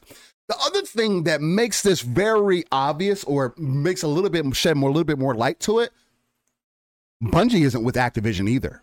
And I feel like there's a reason for that split, because Bungie was leaving money behind. Bungie currently doesn't have anybody to back them. Oh, of course, they're going to have, people who believe in what they do and believe in the devs. They're going to have people who have money coming in, and they actually have a decent system as far as having constant money rolling in for them, as far as microtransactions and everything. So they have something, but they don't have a main player behind them anymore to fully support whatever endeavor that they go down. There's not a Microsoft, there's not an Activision, there's nobody there. But there had to be something else there for there to be a disconnect. on that part also. Could have just been microtransaction side of things. Could have just been the player side of things. Sure, could have. Activision could have had their hands in too many pieces of the pie and bunches like, look, our player base is fucking dwindling because you guys keep trying to set these standards for us and it's not what we're trying to do. That's not our game. You can blatantly see that with Call of Duty. It's going in the same direction. They go on to say there are no details on what form this action might take, but Xbox is a key platform for Activision Blizzard, given the popularity of its Call of Duty franchise and titles like Overwatch among Microsoft's console community. He also says this type of behavior has no place in our industry, Spencer added. Spencer comments followed those from PlayStation head Jim Ryan, who wrote in a similar email to his own staff that Activision Blizzard has not done enough to address a deep-seated culture of discrimination and harassment. Activision Blizzard and its board of directors stand by Kotick in its aftermath of their original report, which is a problem to me. Which is also kind of leads credence to what you were saying, Pong. And maybe they're in that little black book. Because why else would you support this man with tons of money on the line at this point? Because if things go awry and your biggest two players in Microsoft and PlayStation pull away, oh my God, you're going downhill quickly. And that could possibly be the end of Activision and Blizzard if things continue to go the way that they're going. Even reportedly claiming that there is no evidence to warrant punishment for the CEO. Really? Okay. Under the company's zero tolerance policy of harassment. So there's a zero tolerance policy in your company, but there's sexual harassment charges, claims, allegations that if multiple people have come to light about, we know is going on. We also know behind the scenes, again, do your own research if you're interested, that people have actually been given a pass for some of these allegations and everything and have not been further investigated. And Bobby's exempt. Zero tolerance, though. Okay. Several Activision Blizzard shareholders led by SOC Investment Group has called for Kotick's resignation and as have more than 700 of the other publisher staff and contractors in a petition started by ABK Workers Alliance. The allegations against Kotick are the latest in a long line of revelations about the company that have emerged since the state of California filed a lawsuit against the firm. Again, there's another key important piece. There's something else deeper going on. The state just doesn't file allegations just because. I mean, they don't just do that. They don't file lawsuits just because. For violating civil rights and equal pay laws, which contain further claims of discrimination and harassment. There was an update that Spencer confirmed to IGN that the Bloomberg report is accurate. Again, while he added no detail about the action Microsoft is going to take, the Xbox boss gave the following statement. And this is where I'm going to end it, and I'm going to pass it off to Pong. I personally have strong values for the welcoming and inclusive environment for all of our employees at Xbox. This is not a destination, but a journey that we will always be on. The leadership at Xbox and Microsoft stand by our teams and support them in building a safe environment for all. Again, you're kind of supposed to say a lot of these things. You can take that however you want. To me, or both of them speak out against this, speaks to the bigger picture. Pong, again, we touch on this every time that it comes up. We have stated here that this is not something that we're going to allow to die. No. We're going to keep speaking on it when it comes up, or no matter who it is. We're going to constantly speak on it. How do you feel about it with everything that I've told you at this point, breaking down this article for you? And how do we move forward from this, man? Like, what is the next move? What is happening? Is this, as people say, a nothing burger? Or is them getting involved kind of leads to the bigger picture? What's going on? All right. So look, first of all, the allegations that are out there right now against Bobby himself are unacceptable, heinous, and cannot be ignored. You've got investors sending letters requesting that Bobby be removed, which is exactly what should happen anytime the investors start writing letters to the board, it's starting to hit home how bad all of this is. Now, why the board is circling the wagons again is up for debate. Don't get it. It's one of the craziest situations I've seen. We've seen this come up in business a lot. However, normally there's a tipping point long before this where the risk of having that person continue to be in charge is bigger than the gains you believe you can get financially. Because look, at the end of the day, we all know why Bobby is still CEO of Activision is because of the money he's made. Okay, period. This man has collected some of the biggest bonuses in the industry's history as head of Activision, and that was approved by the board. So he has made them a ton of money. However, ever since this stuff started coming out, starting earlier the end of summer here with the big lawsuits and all that kind of stuff, Activision stock price has dropped over 30%. On the Wall Street Journal reporting this week alone on Bobby himself, it dropped a tenth, right? So it dropped 10%. That's no joke. So again, there's got to be some underlying reason why the board continues to circle the wagons. But you've got investors, and now you've got two of the biggest players in the industry. Again, these were internal emails obtained by Bloomberg. First, they obtained Jim Ryan's email. Then they obtained Phil's email. We still have not heard if Bowser has addressed this internally, which I'm shocked and surprised we have not. But when you get two of the biggest players in the industry, two of your biggest partners, if not your biggest partners, having their internal emails leaked to Bloomberg, that means technically they're going public with it. Now, they haven't come out. I called on Twitter. I said, I'd love to see Phil, Jim, and Bowser all do a joint press conference or release a joint statement in unison, demanding changes from Activision. That hasn't happened, but this is still a big deal that these emails got to Bloomberg because you don't see partners getting involved in their partner's business. That's like a no-no, right? That's not like something that normally happens unless it gets to a extreme point. And that's what has happened here, right? There is a line in the sand, even for business partners, where it's like, okay, we got to put ourselves on the other side. This is not good by association. This is awful. I talked about this on PM and the PM. This is not just about Xbox. It's not just about PlayStation. This is about the industry as a whole. The industry has an image problem that they're trying to fix. The industry for a long time has been a good old boys club. We know this. This is not just an Activision thing. The Ubisoft stuff is still out there, even though most people have forgotten it. That's still been a problem. There's been plenty of other companies that have been accused of this kind of stuff through the years. The industry as a whole has an image problem that they are trying to change, that people like Phil, Jim are trying to alter right now. I saw comments on Twitter after the stuff broke. I'd hate to be a woman in this industry.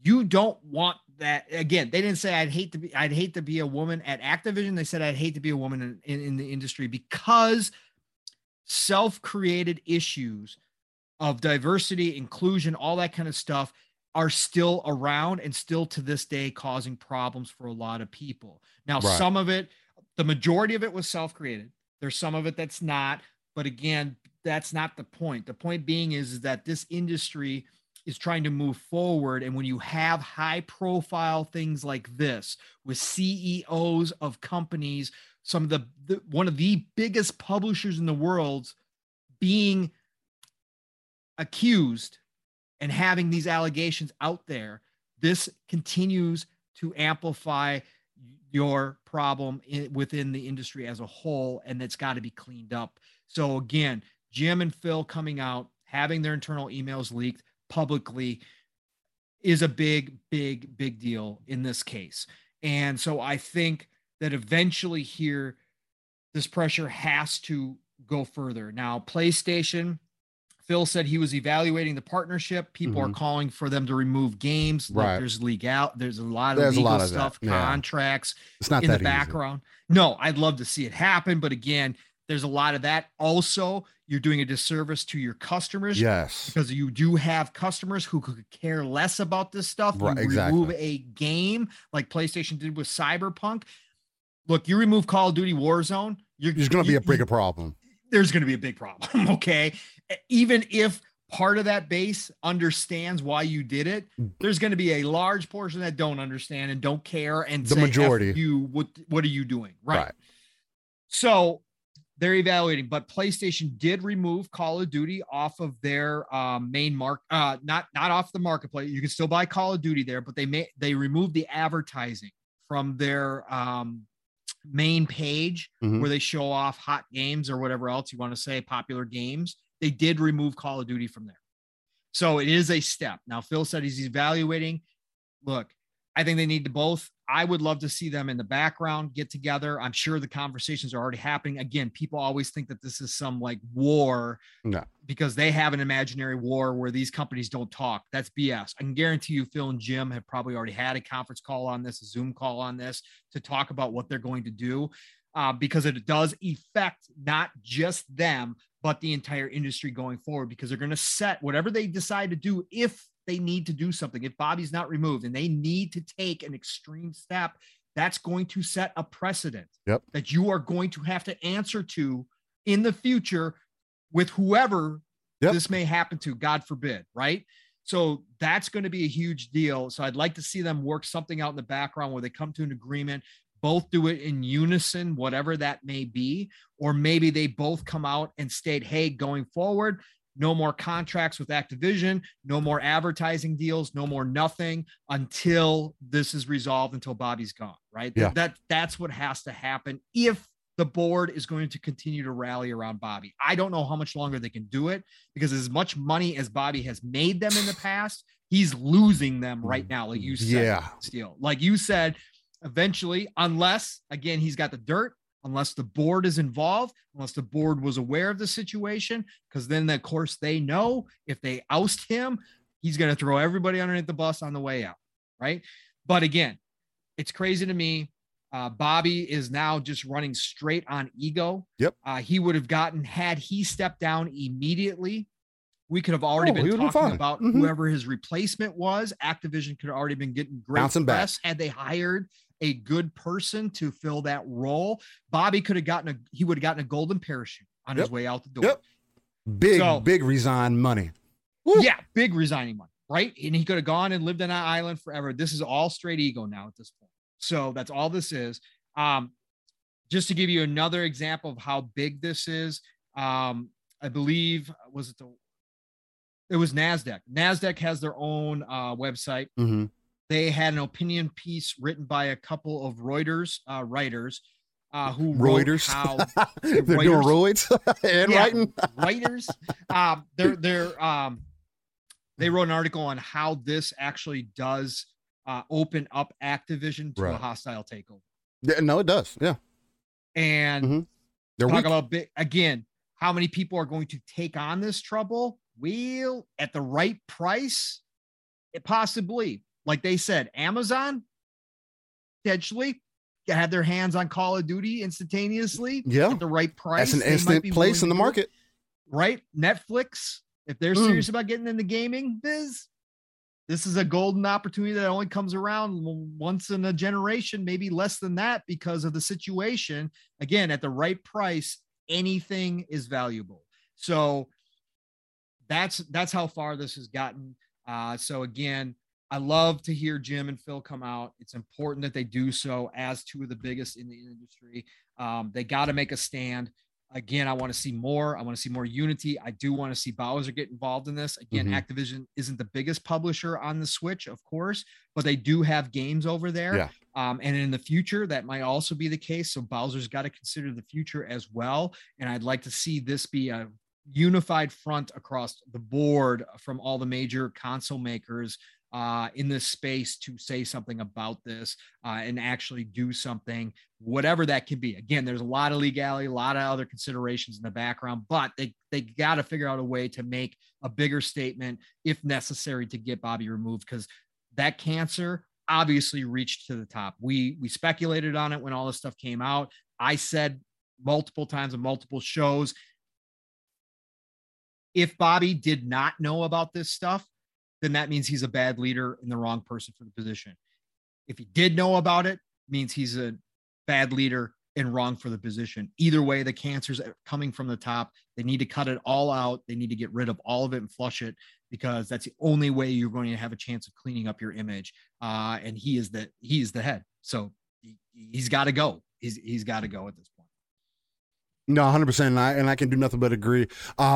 Excuse me, I'm over here texting my order because I got to make sure I eat some lunch after right after the show. Yeah, other barber. Yeah, bring in Donnie D to head of Activision. That'd be great. That'd be great. Yeah. Move. Yeah. That'll lead them in the right direction. Yeah. Oh, it'll be about TV. But with that though. Man, that was an excellent conversation. I feel like we nailed on all points right there, and I can't talk, so there's that. But because you're thinking about food. No, I am thinking about food. My stomach's touching my back, but that's fine. So we still got an excellent show to fucking finish up.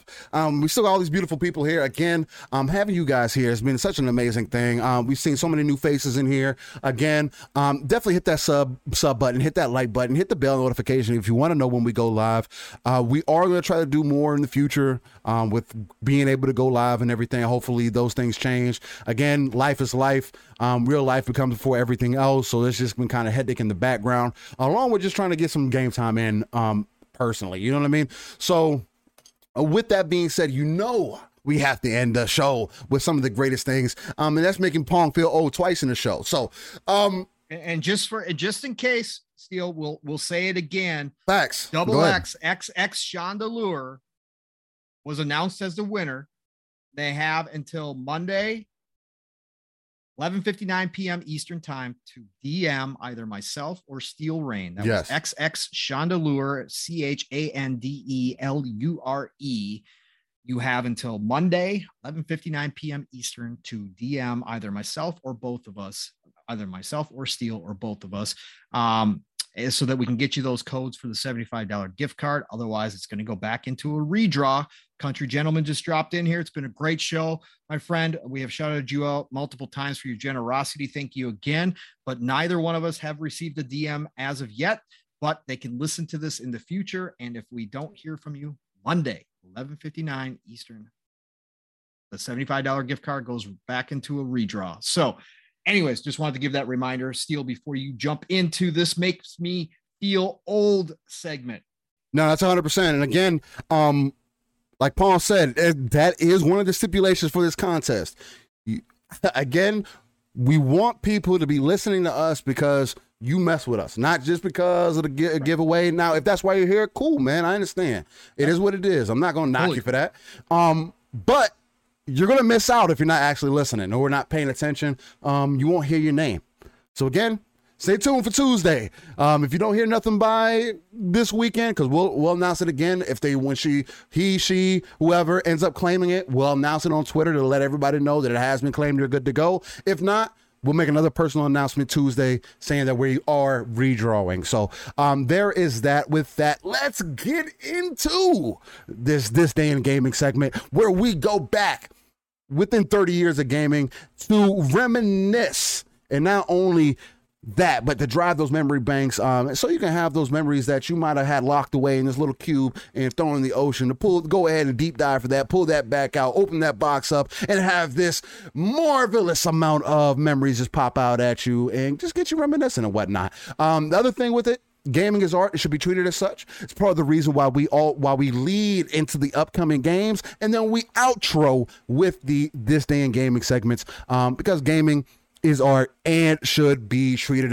as such. A game is a game is a game, as I said earlier.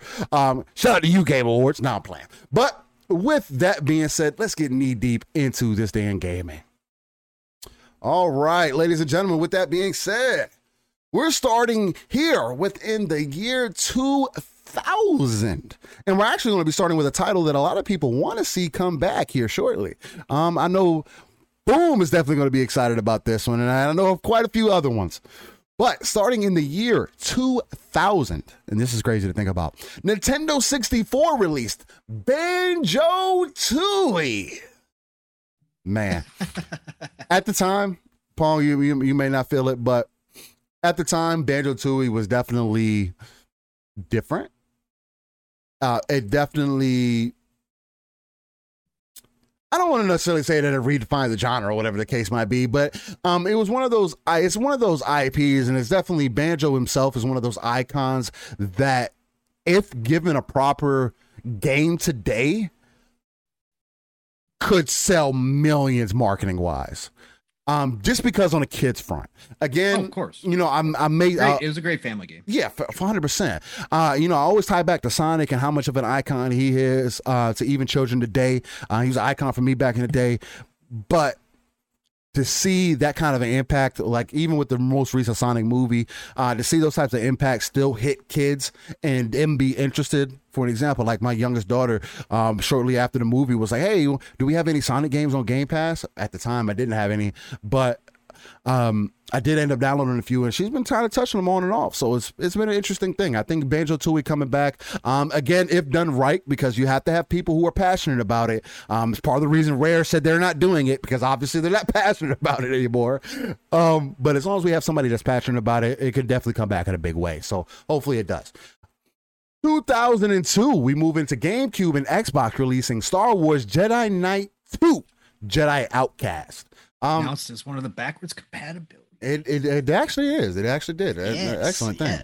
Yes. Then in 2004, this isn't a game, but I guess GameSpot felt like it was important. The DS. The 2004, the DS released the Nintendo DS.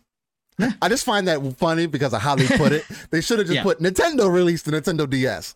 I don't think we've ever had an actual system. I don't think so either. Yeah. I thought this was only games, but apparently it's not. They want you to know that the DS came out in 2004, so nice. But they did release Super Mario 64 on the DS. Huh.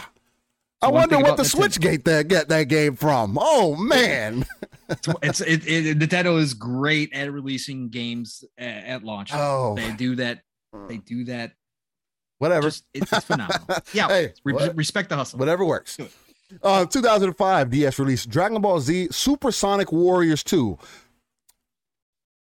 Don't recall that title, but all right. How many Dragon Ball Z games have there been? There's been as many Dragon Ball Z games as there are episodes in that series. There's been as many Dragon Ball Z games. There's been as many Dragon Ball Z games as Nintendo's re-release games. Probably. That's a good way to put it. I'm being serious about that. Yeah. We're not counting the imports either. Right. Then in 2007, the DS released Final Fantasy. What is that? 12 or is that 13? 12. Revenant Wings. Not familiar with that one. On the DS? Nope, didn't touch it. Not familiar with that one. Then the Xbox 360 released Mass Effect. Again, classic for the time that it came out. I didn't have my chance to play Mass Effect until this year. And hey, if you're still on the fence, genre changing. Hey, look, all time, ladies and gentlemen, I saw something through the grapevine that I have to let you guys know of. There were some rumors behind the scene that somebody leaked, and shout out to Idle Sloth on Twitter. If you guys aren't following him, definitely follow him. He has the hand on the pulse of the community, and this is what's going on within the spectrum overall. But I saw a post that he made earlier stating that there was leaked images of because they had every edition of Mass Effect 1, 2, and 3 separated out. And then they had the Legendary Edition with a Game Pass title sitting in the bottom right-hand corner saw that. of the image. I tell you guys right now, if it comes to Game Pass and you guys don't play it, you're fucking missing out. Which we knew it would happen, right? Because EA. So eventually it's going to, but yeah, it's coming soon. Absolutely, you guys need to play it. You guys need to play it. If you haven't played Mass Effect, it's Mass Effect, especially the Legendary Edition. You want to talk about games that hold up? God damn it, this game holds up. And matter of fact, I'm gonna start showing some more gameplay because me showing it that one time just wasn't good enough. I got plenty more gameplay to show y'all. Again, for someone who just recently jumped into the entire trilogy, god damn, That is a fucking amazing series. Yep. Amazing. I understand the hype. There needs to be more games that have this depth to it, which gets me excited when Todd Howard says things about Starfield. Again, like I said last week, if there's going to be hints of some Mass Effect in there and taking it to the next level as far as like character depth and everything, oh my God, we're in it for a treat. That's neither here nor there. Get off my soapbox. Also, another side note too. During the celebration when Microsoft was doing their montage of stuff for Game Pass, I believe that's when it was. Somebody went through all the images, and there is what appears to be a cyberpunk clip. Oh, that is true. I did see. Yeah, in that. So. Of course, they came out instantly and said, we have no plans of putting Cyberpunk on Game Pass, but look for Cyberpunk. What a great way to reinvigorate the series, reinvigorate the game, and then also come out with the DLC. You're a botting a bit there, Pong. I don't know if you still are or not, but I definitely want to let you know that you were botting. You're currently frozen.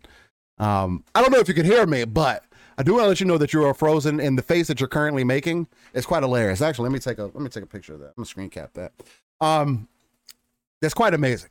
But I do want to let you know that you're frozen. Oh, now you're unfrozen. Hey, now you're muted. Now you're muted. Unstable. There you go. Now I hear you. So, all right, cool. I was going to say that the Cyberpunk, look for it next year when they get the series console patches ready. I would not doubt that is pass to give it a boost or try to. No, that's 100% a fact. Again, Cyberpunk, me and Pong will be the first ones to tell you you're missing out if you haven't played this game. The story is immaculate. I thoroughly enjoyed it, and I was on the fence about it. I didn't have a lot of the issues a lot of other people were having, but it's neither here nor there.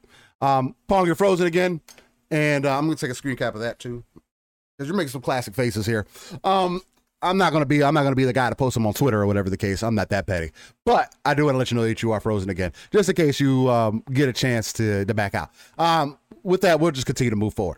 With that, PlayStation 3 released and Xbox 360, Rock Band. You're a frozen guy. You being frozen is actually quite hilarious. Rock Band, another amazing series. I love Rock Band, man. Well, Rock Band, not so much. You're good now. You're not frozen now. You are muted, but you're not frozen. Yeah, you're there you go. There we go. How about that? You're amazing. Hey. You're amazing now. Boy, internet's going out. Let's wrap this up. Holy cow. Let's get it wrapped up. Rock Band's amazing. I was more of a Guitar Hero fan, so there's that. 2008 DS, I almost said DC there. They released Superman. DS released Chrono Trigger in Japan. A shout out to that. Chrono Trigger, another classic series. PC released Gothic 3: Forsaken Gods. That sounds really familiar. Gothic. Yeah, Gothic is a good. Yeah, underrated double A. Not one of my double A's. Yeah, I was gonna say Gothic is that sounds really familiar, and I feel like I've had some time in there. Xbox 360 released Sonic Unleashed, another, again, I made a post the other day that says people say 3D Sonic doesn't work. Yep. How many iterations of 3D Sonic do I need to show you?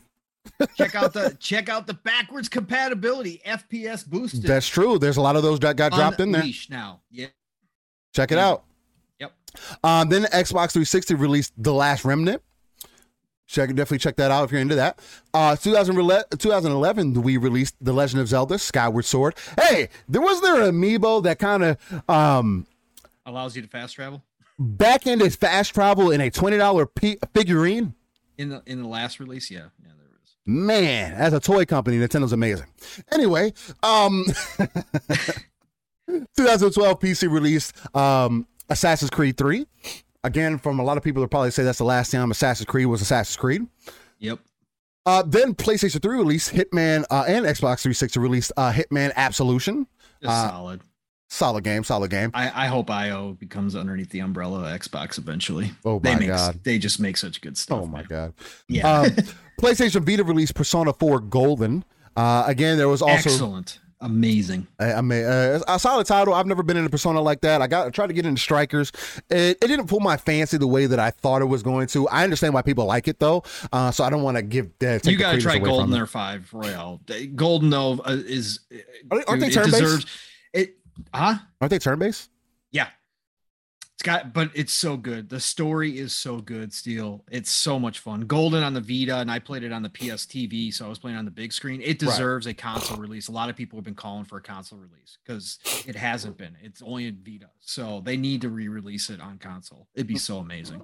We might have to check that out at some point. Yeah. 2012 PlayStation 3 release. A game that didn't take off or do anything when it should have. PlayStation All-Star Brawl, All-Stars Battle Royale, All-Stars Brawl. Yeah. Another game. PlayStation got the IPs to do it. It didn't hit the way that it was supposed to. Nope. Oh well. Didn't give it any love. Nope. That's what happens. Yep. What if they had a service that they could have been a free to play?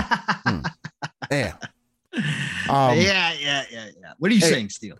So speaking of that, there's another one that's coming out called Multiverses that are actually, they actually got Kevin Conroy, the old Batman voice actor, which I thought was, hopefully I'm saying his name right.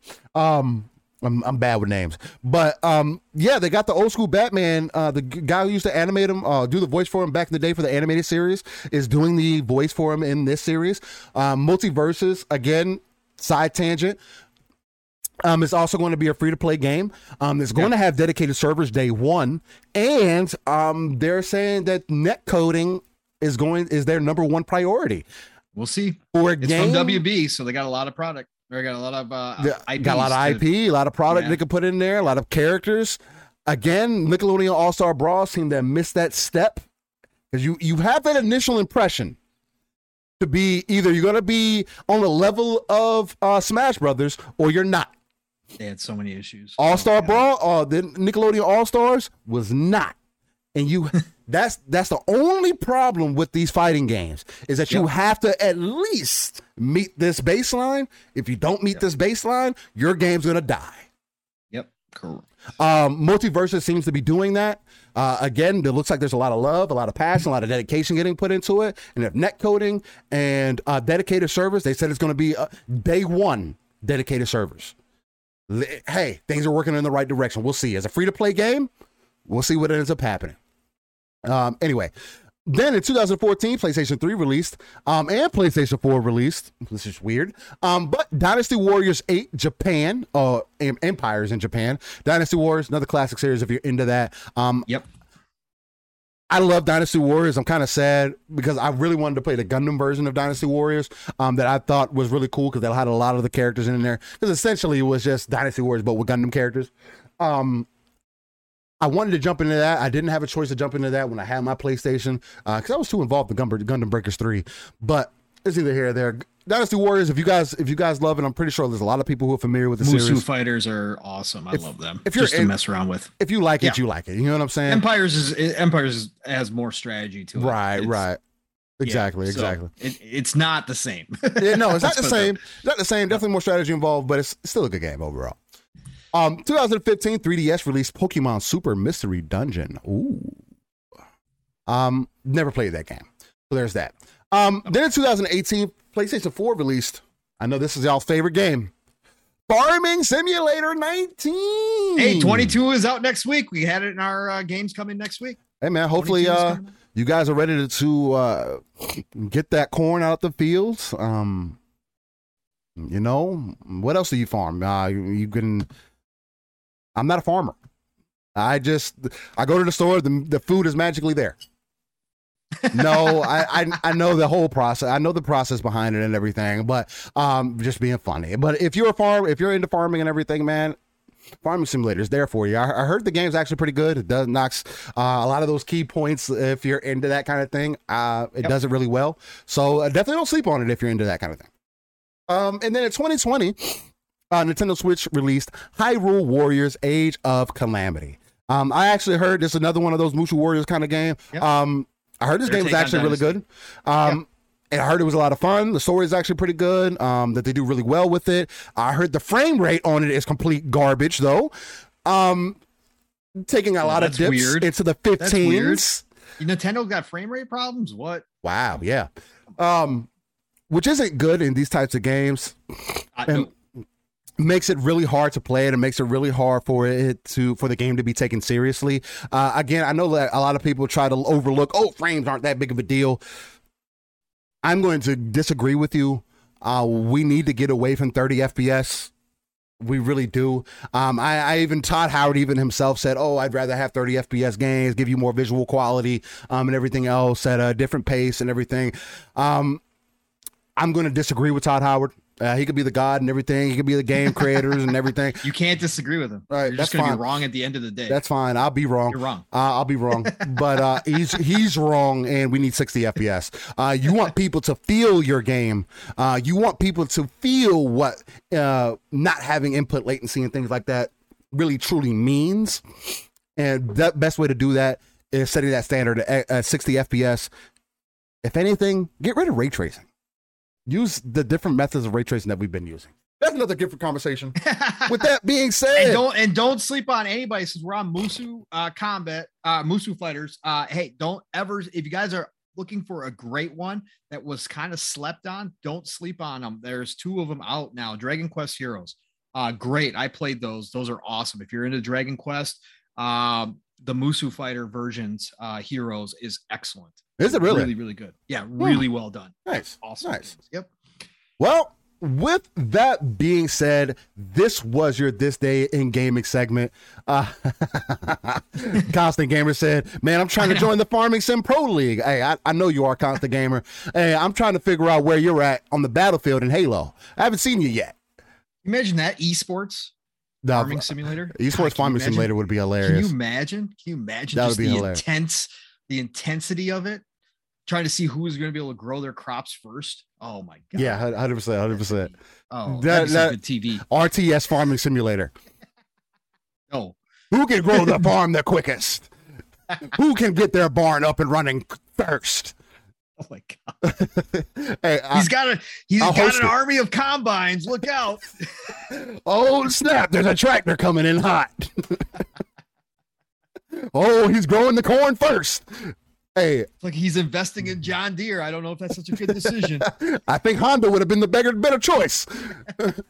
Oh God, you know how they have a Constant Gamer. Are you serious? Oh my God. Oh good God. Well, okay. I don't doubt it. Look, I don't doubt it. There's $1 million tournament for everything. I don't doubt there's esports for everything. That is true. That is true. That is true. All right. Well, with that being said, that was your This Day in Gaming segment. This is episode 34 of the Living Split Screen Morning Show. It was $1 million tournament. Oh my God. You're killing me, man. Living Split Screen, where we go live every Saturday, 9 a.m. Central, 10 a.m. Eastern, and 3 p.m. UK time. Look, ladies and gentlemen, it was amazing having you all here. We saw a lot of new faces in here. Shout out to y'all. Hopefully I'll come back on a weekly basis. Final episode of Living Split Screen as Steele and I go pro farming simulator from here on out. Because man, $1 million tournaments. Let's go. We're training today. I'm putting Halo down and I'm going 100% into farming simulator when it comes out 2022. I'm ready for it. $1 million tournament. I'm gonna be the best farmer you've ever seen. With that being said, Pong, brother from another, my guy, the man who pushed the soul into Pong, man. I feel like it was another excellent episode, man. Again, hitting these topics out of the park, approaching them in a way that a lot of other people aren't doing. Again, especially with the whole Game Awards conversation, bringing Forza back into the topic. I feel like we definitely hit it in quite in a different way that a lot of people weren't anticipating, or maybe we did. And you guys can tell us how much you hate us, and that's fine. With that being said, though, I do want you to let the people know, man. How'd you feel about this episode, man? And where can the people find you, bro? Fantastic episode, brother. This was great. High energy, as always. We covered the big topics. We got through it. Another 3+ hours of nothing but good conversation. Easy. Chat was going good. I had lots of good topics in there as well, and people bringing up good points. Appreciate you all for doing that. It makes this show even more when that happens. Sometimes Steele and I do get lost in our own conversations, but man, when we see some good stuff in the chat, it's always great to be able to bring it in and play off of that as well. So thank you all for being here. Anybody new, again, listening that checked us out today because of the contest or whatever reason why you heard about us from somebody else, thank you for being here. Anybody listening in the future that's new, thank you again for listening to us and taking the time out of your day to join Steele and myself. Just having passion for this industry that we all love. If you liked what you heard today, please subscribe if you have not already. again, when we hit 400 subscribers, another contest that's rolling. Yes. Wandering Dutch, great member of this community, awesome content creator. Wandering Dutch from Midweek Mix-Up Collective. He is going to give away a Series or PlayStation 5 custom controller. Again, that's going to happen at 400 subs. So please, if you like it, again, it's not about the contest. Steele and I do not want to buy people. We have slow, steady growth. We're okay with that because we want everybody that joins our channel to be here because you like what you see or hear, not because we give away things. So appreciate all of you. But thank you for being here, chat. You guys were amazing. Nothing but love and respect each and every week. You know that. I started in this community in the chat only. I never thought I was going to be sitting in this chair on camera with Steele or with any of my other shows ever. I never thought that I'd be doing this. So I started out in the chat, and so I get it. I respect you all for being here. Steele, great show. Thank you for all you do, brother. Thank you. Yeah, man. Thank you. I really do, man. You do so much behind the scenes, and without you, this show is a no-go. So again, every week, man, each and every week, no matter what real life's got going on, you've been here doing your thing and putting together all the background stuff. So I just love you, brother, and love doing this every Saturday with you. It means the world to me to be able to do this. So look, you guys can find me, Pong Soul, on the console, on Xbox, on Twitter. You know the drill there. Otherwise, tonight, the Shop Podcast with PTK Blam, Centurion, Fuzzy Belvedere. That's PTK Blam's channel. He deserves a bigger audience. Join us on the Shop tonight. Got to remember the time change because he's in Arizona. 8 p.m. Eastern, 7 o'clock Central Time. We end your Saturday night the right way. Again, more positive conversation about the industry as a whole. So just please drop on in. We always have some good topics. It's a quicker show, hour and a half, 2 hours, depending on who the guest is. Drop by the Shop Podcast tonight. Tuesday, don't think I'm going to be there Tuesday on Xbox Factor Podcast, but you should still check it out. If you don't know, Boom, Double Barrel Gaming. Yeah. Man, the band's got an empire, one of the best in the community, just a super positive dude. Xbox Factor Podcast, all things Xbox. That's Tuesdays, 12 p.m. Eastern, 11 o'clock Central Time. Archimedes, Fun Speculation, a.k.a. Mav, Zemi Games, 3-Bit when he's available, and myself. Come check it out. Steele's dropped on in and done guest appearances over there. Xbox Factor on Tuesdays is awesome. 12 p.m. Eastern, 11 o'clock Central Time. No PM in the PM, but Pong and the Mav and the PM will return not next week, but the week after, because of course Thanksgiving falls on Thursday.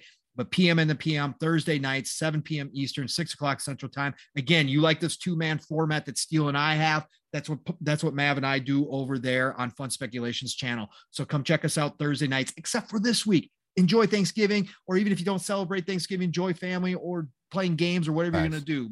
Take a break.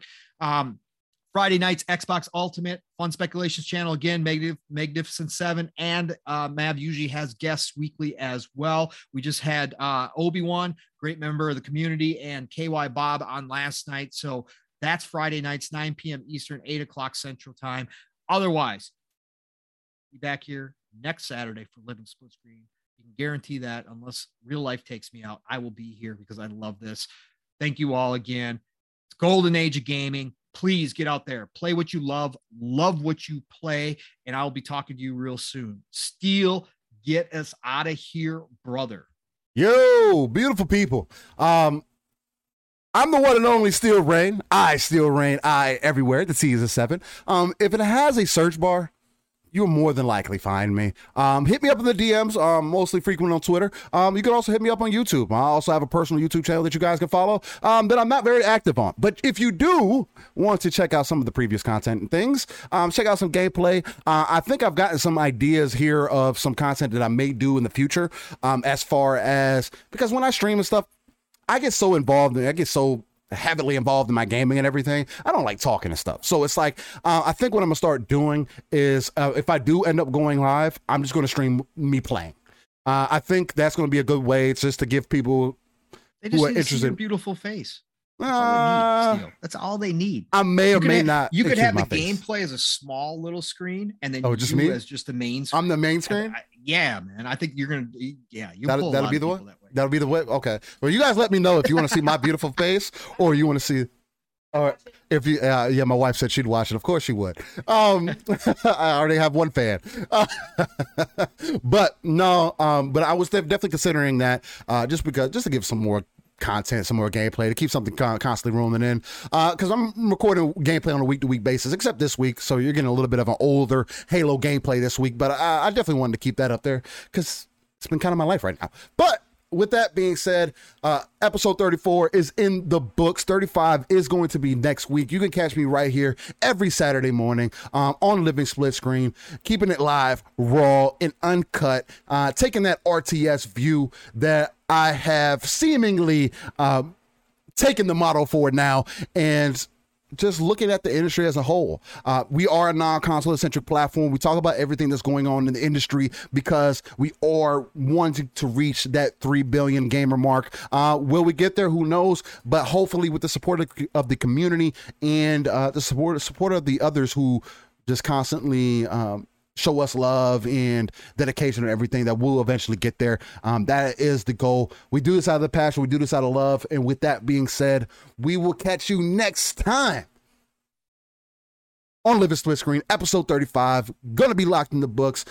Always have an amazing time here. It's like an energy shot that you need to get into the rest of your weekend. With that being said, we'll catch you all gaming. Hey, if you're playing Halo Infinite, add me. If I got space, let's group up. Let's get some bodies in, and hopefully make some people mad. With that being said, much love to everybody. We'll see y'all next week. Y'all stay easy, stay safe, and may the gods walk with y'all, man. Peace and stay easy. Much love.